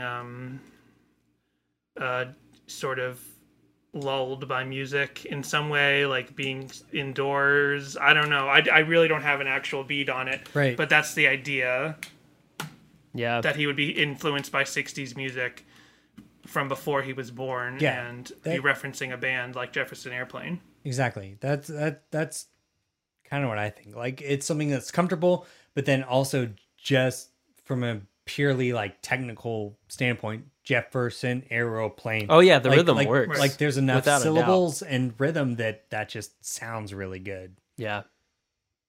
Yeah, it kind of creates this feeling of coziness and talking about sweaters and cereal and like familiarity. That makes sense. Well, okay. So here's the question: are we going to talk about the bonus track? I feel like we had to mention it. How could we not? I just want you to stop talking about those silly shoes, Kylan. They're just shoes, man. Pepperoni. Well, I'm done because So ridiculous. Katy Perry wasn't on it. So Oh my god. I'm checked out. After the Katy Perry thing, guys, I'm sorry. I'm out. I'm done. That just blew my mind. I gotta go. Like, On the confused necklace, I keep getting restless, eating 20 pounds of pescetti for breakfast, still showing up on your 10 best dress list. I told you my name is MC Defenseless. here's the question: did you read that, or did you know that? Around my feet. Josh has got it. Take it, Josh. It's not in 14 the feet booklet. from 18th Street. I know for a fact that you think Not Katy Perry. I don't have these words memorized. I've listened to the song I've listened to the song many times. Not much in the last couple years. I'll be honest, I don't know what We it will is do an about episode me, about it. but I know the lyrics to the secret tracks better than I know the lyrics to the full-on album. A lot. I definitely know I love Skittles that. and Combos very well. I it. listen to that Yeah. a ton. Yes. And I don't. I did like. I think doing a fake bad rap is like it's like a thing that everyone has It's to a do pop sometime punk in their rite of life. Passage. Yes. Yes. Absolutely. Not even just a pop punk thing, but I think No, it's for like sure. a bored teenager thing that you have to do eventually. Jessica has one. I have one. I have to They'll never hear be Jess's heard. rap. I have to hear this. Form it. I need this in my life. No, I get it. Yeah, like, no, we yeah. all did. Yeah, because me and Joe had shake those fingers. Yeah, like I mean, it's just a thing around this time. Like, you had to do, if you were a When you white have a person computer, yeah. with a computer Yeah, and maybe GarageBand between 2001 and 2006, you Right. did You an made it. embarrassing, potentially problematic Right. rap dance pop song. Of Absolutely. course. Like, yes. And the bulletproof, what you thought was bulletproof at the time was, this is supposed to be dumb and embarrassing. this is Ha ha, parody. This is so fun. Right. This is such parody. But a part You're of like, you was like, I'm going to start a legitimate rap career based on this. and also it was still extra embarrassing later. It's not like you could show it to someone and be like, look how much fun we had. Oh, yeah. Like, no, remember it's actually 2002? really yes, bad. it is so bad. Oh, my God. But hey, we can rest, easy knowing that it was all just a dream, dream. Nice, TJ. That was good. Apples Was are it- green and was carrots it- are orange. Was it because it slowed everything down? Okay. We have gone on far too long. We all have jobs and mortgages and rent. And we've all got children one big and question pet children, and we all have things we need to do. to answer. So, Danny and Jess, we have one very important question for you guys. So, we have gone through all of Two Lefts Don't Make a Right, but Three Do. And we all predicted at the beginning of this whether, through a final listen through, whether this album would be a flop or a bop. So my question to you is, after listening to it, how does this album hold up? In 2022. Is it a flop or a bop? I'm afraid if it's a flop, then we have to cancel our podcast. Or at least Man, it's obvious. That's valid. I understand that. I understand we that. kind of jumped the shark on this one. It's obviously a bop. Absolutely. Right? Bob. Right? Okay, I'm showing my hand too. It was a bop. Wait, so is that the answer for both Danny and Jess? Yes. Yeah. All right. Bop from Danny, bop from Jess. And from Kylan. Bop from and Kylan. Well, So it's Bob probably already wins no matter what. right. It's true. I don't know how Katy Perry feels about it. She might call it a flop. Josh, does it get a bop from you, man? Kylan, are you going to predict my answer as well, like you did in part A? Josh. Kylan speaks for me. Josh Olson. Well, You have agency, beautiful Josh. You can speak for yourself. Josh, I just understand like talking to you on a regular basis and knowing you since college. I think I have an understanding of what albums will be flops or bops. And the fact that you and Danny tied Bold claim. during our Reliant K quiz Yeah. makes me believe that you think this album is a bop. It has to be. Exactly. So it comes down to TJ, the contrarian. Happily so. Ever the contrary. I think we all know that Dan Bacchitis. Wait a minute, he's changing his tune. Dan Bacchitis, you heard it here first, folks. Thinks two lefts don't make a right, but three do. Is a certified bop, baby. Holy cow. Guys, We did it. that is did it. all. Congratulate We healed the ourselves. world. Oh, man. We healed the world. World peace. World peace. Problematic mood rings and white boy rap aside, Yes. Yes. two lefts don't It make could a They still right. should have have those switched and silly still bop. shoes with. They should have made Mood Rings the hidden track, and the Oh. comedy rap should have been the second There you track. go. Yeah, actually, That would be a certified gold bop. yes, that's platinum, man. Wow. I love it. We Well- did it, guys. We made this album good. We did it. They didn't do it. We They did. You're right. They did. All right. we didn't do anything. I'm going to send that to Matt Thiessen's email. Please. I got it from Danny. Yeah. Thanks, Danny. Appreciate you. Well, His 04 email. Yep. Danny and Jess, I just have to say, I know this has been a wild ride, but thank you guys so much for guesting on Church Jams Now. We couldn't be more grateful to you. We really couldn't. Like I said, this is just how we are normally, and it's nice to have other people sort of pierce our bubble and let us recognize the weirdness, but also revel in the same sort of nerdery. So do you guys want to if you guys could maybe just tell people a little bit more about Sadie Hawkins Pod, what you guys are up to, how Yeah, they can plug follow away. you. Yes, Yeah. please plug away. So we have Instagram and Twitter, which is what we're most active on social media, and they're both at Sadie Hawkins Pod. We have SadieHawkinspod.com, which is just like a simple landing page for various links for feeds, for RSS feeds, and different apps you can listen to it on, Spotify, Apple Podcasts, and everything like that. And we also have a Patreon, which is patreon.com/SadieHawkinspod, where we read through the entire Complex Infrastructure book. That's where we do most of the K's for Karaoke songs. We did a couple of them for free, but that's where we do most of them. What else have we done? We reviewed the Twilight soundtrack.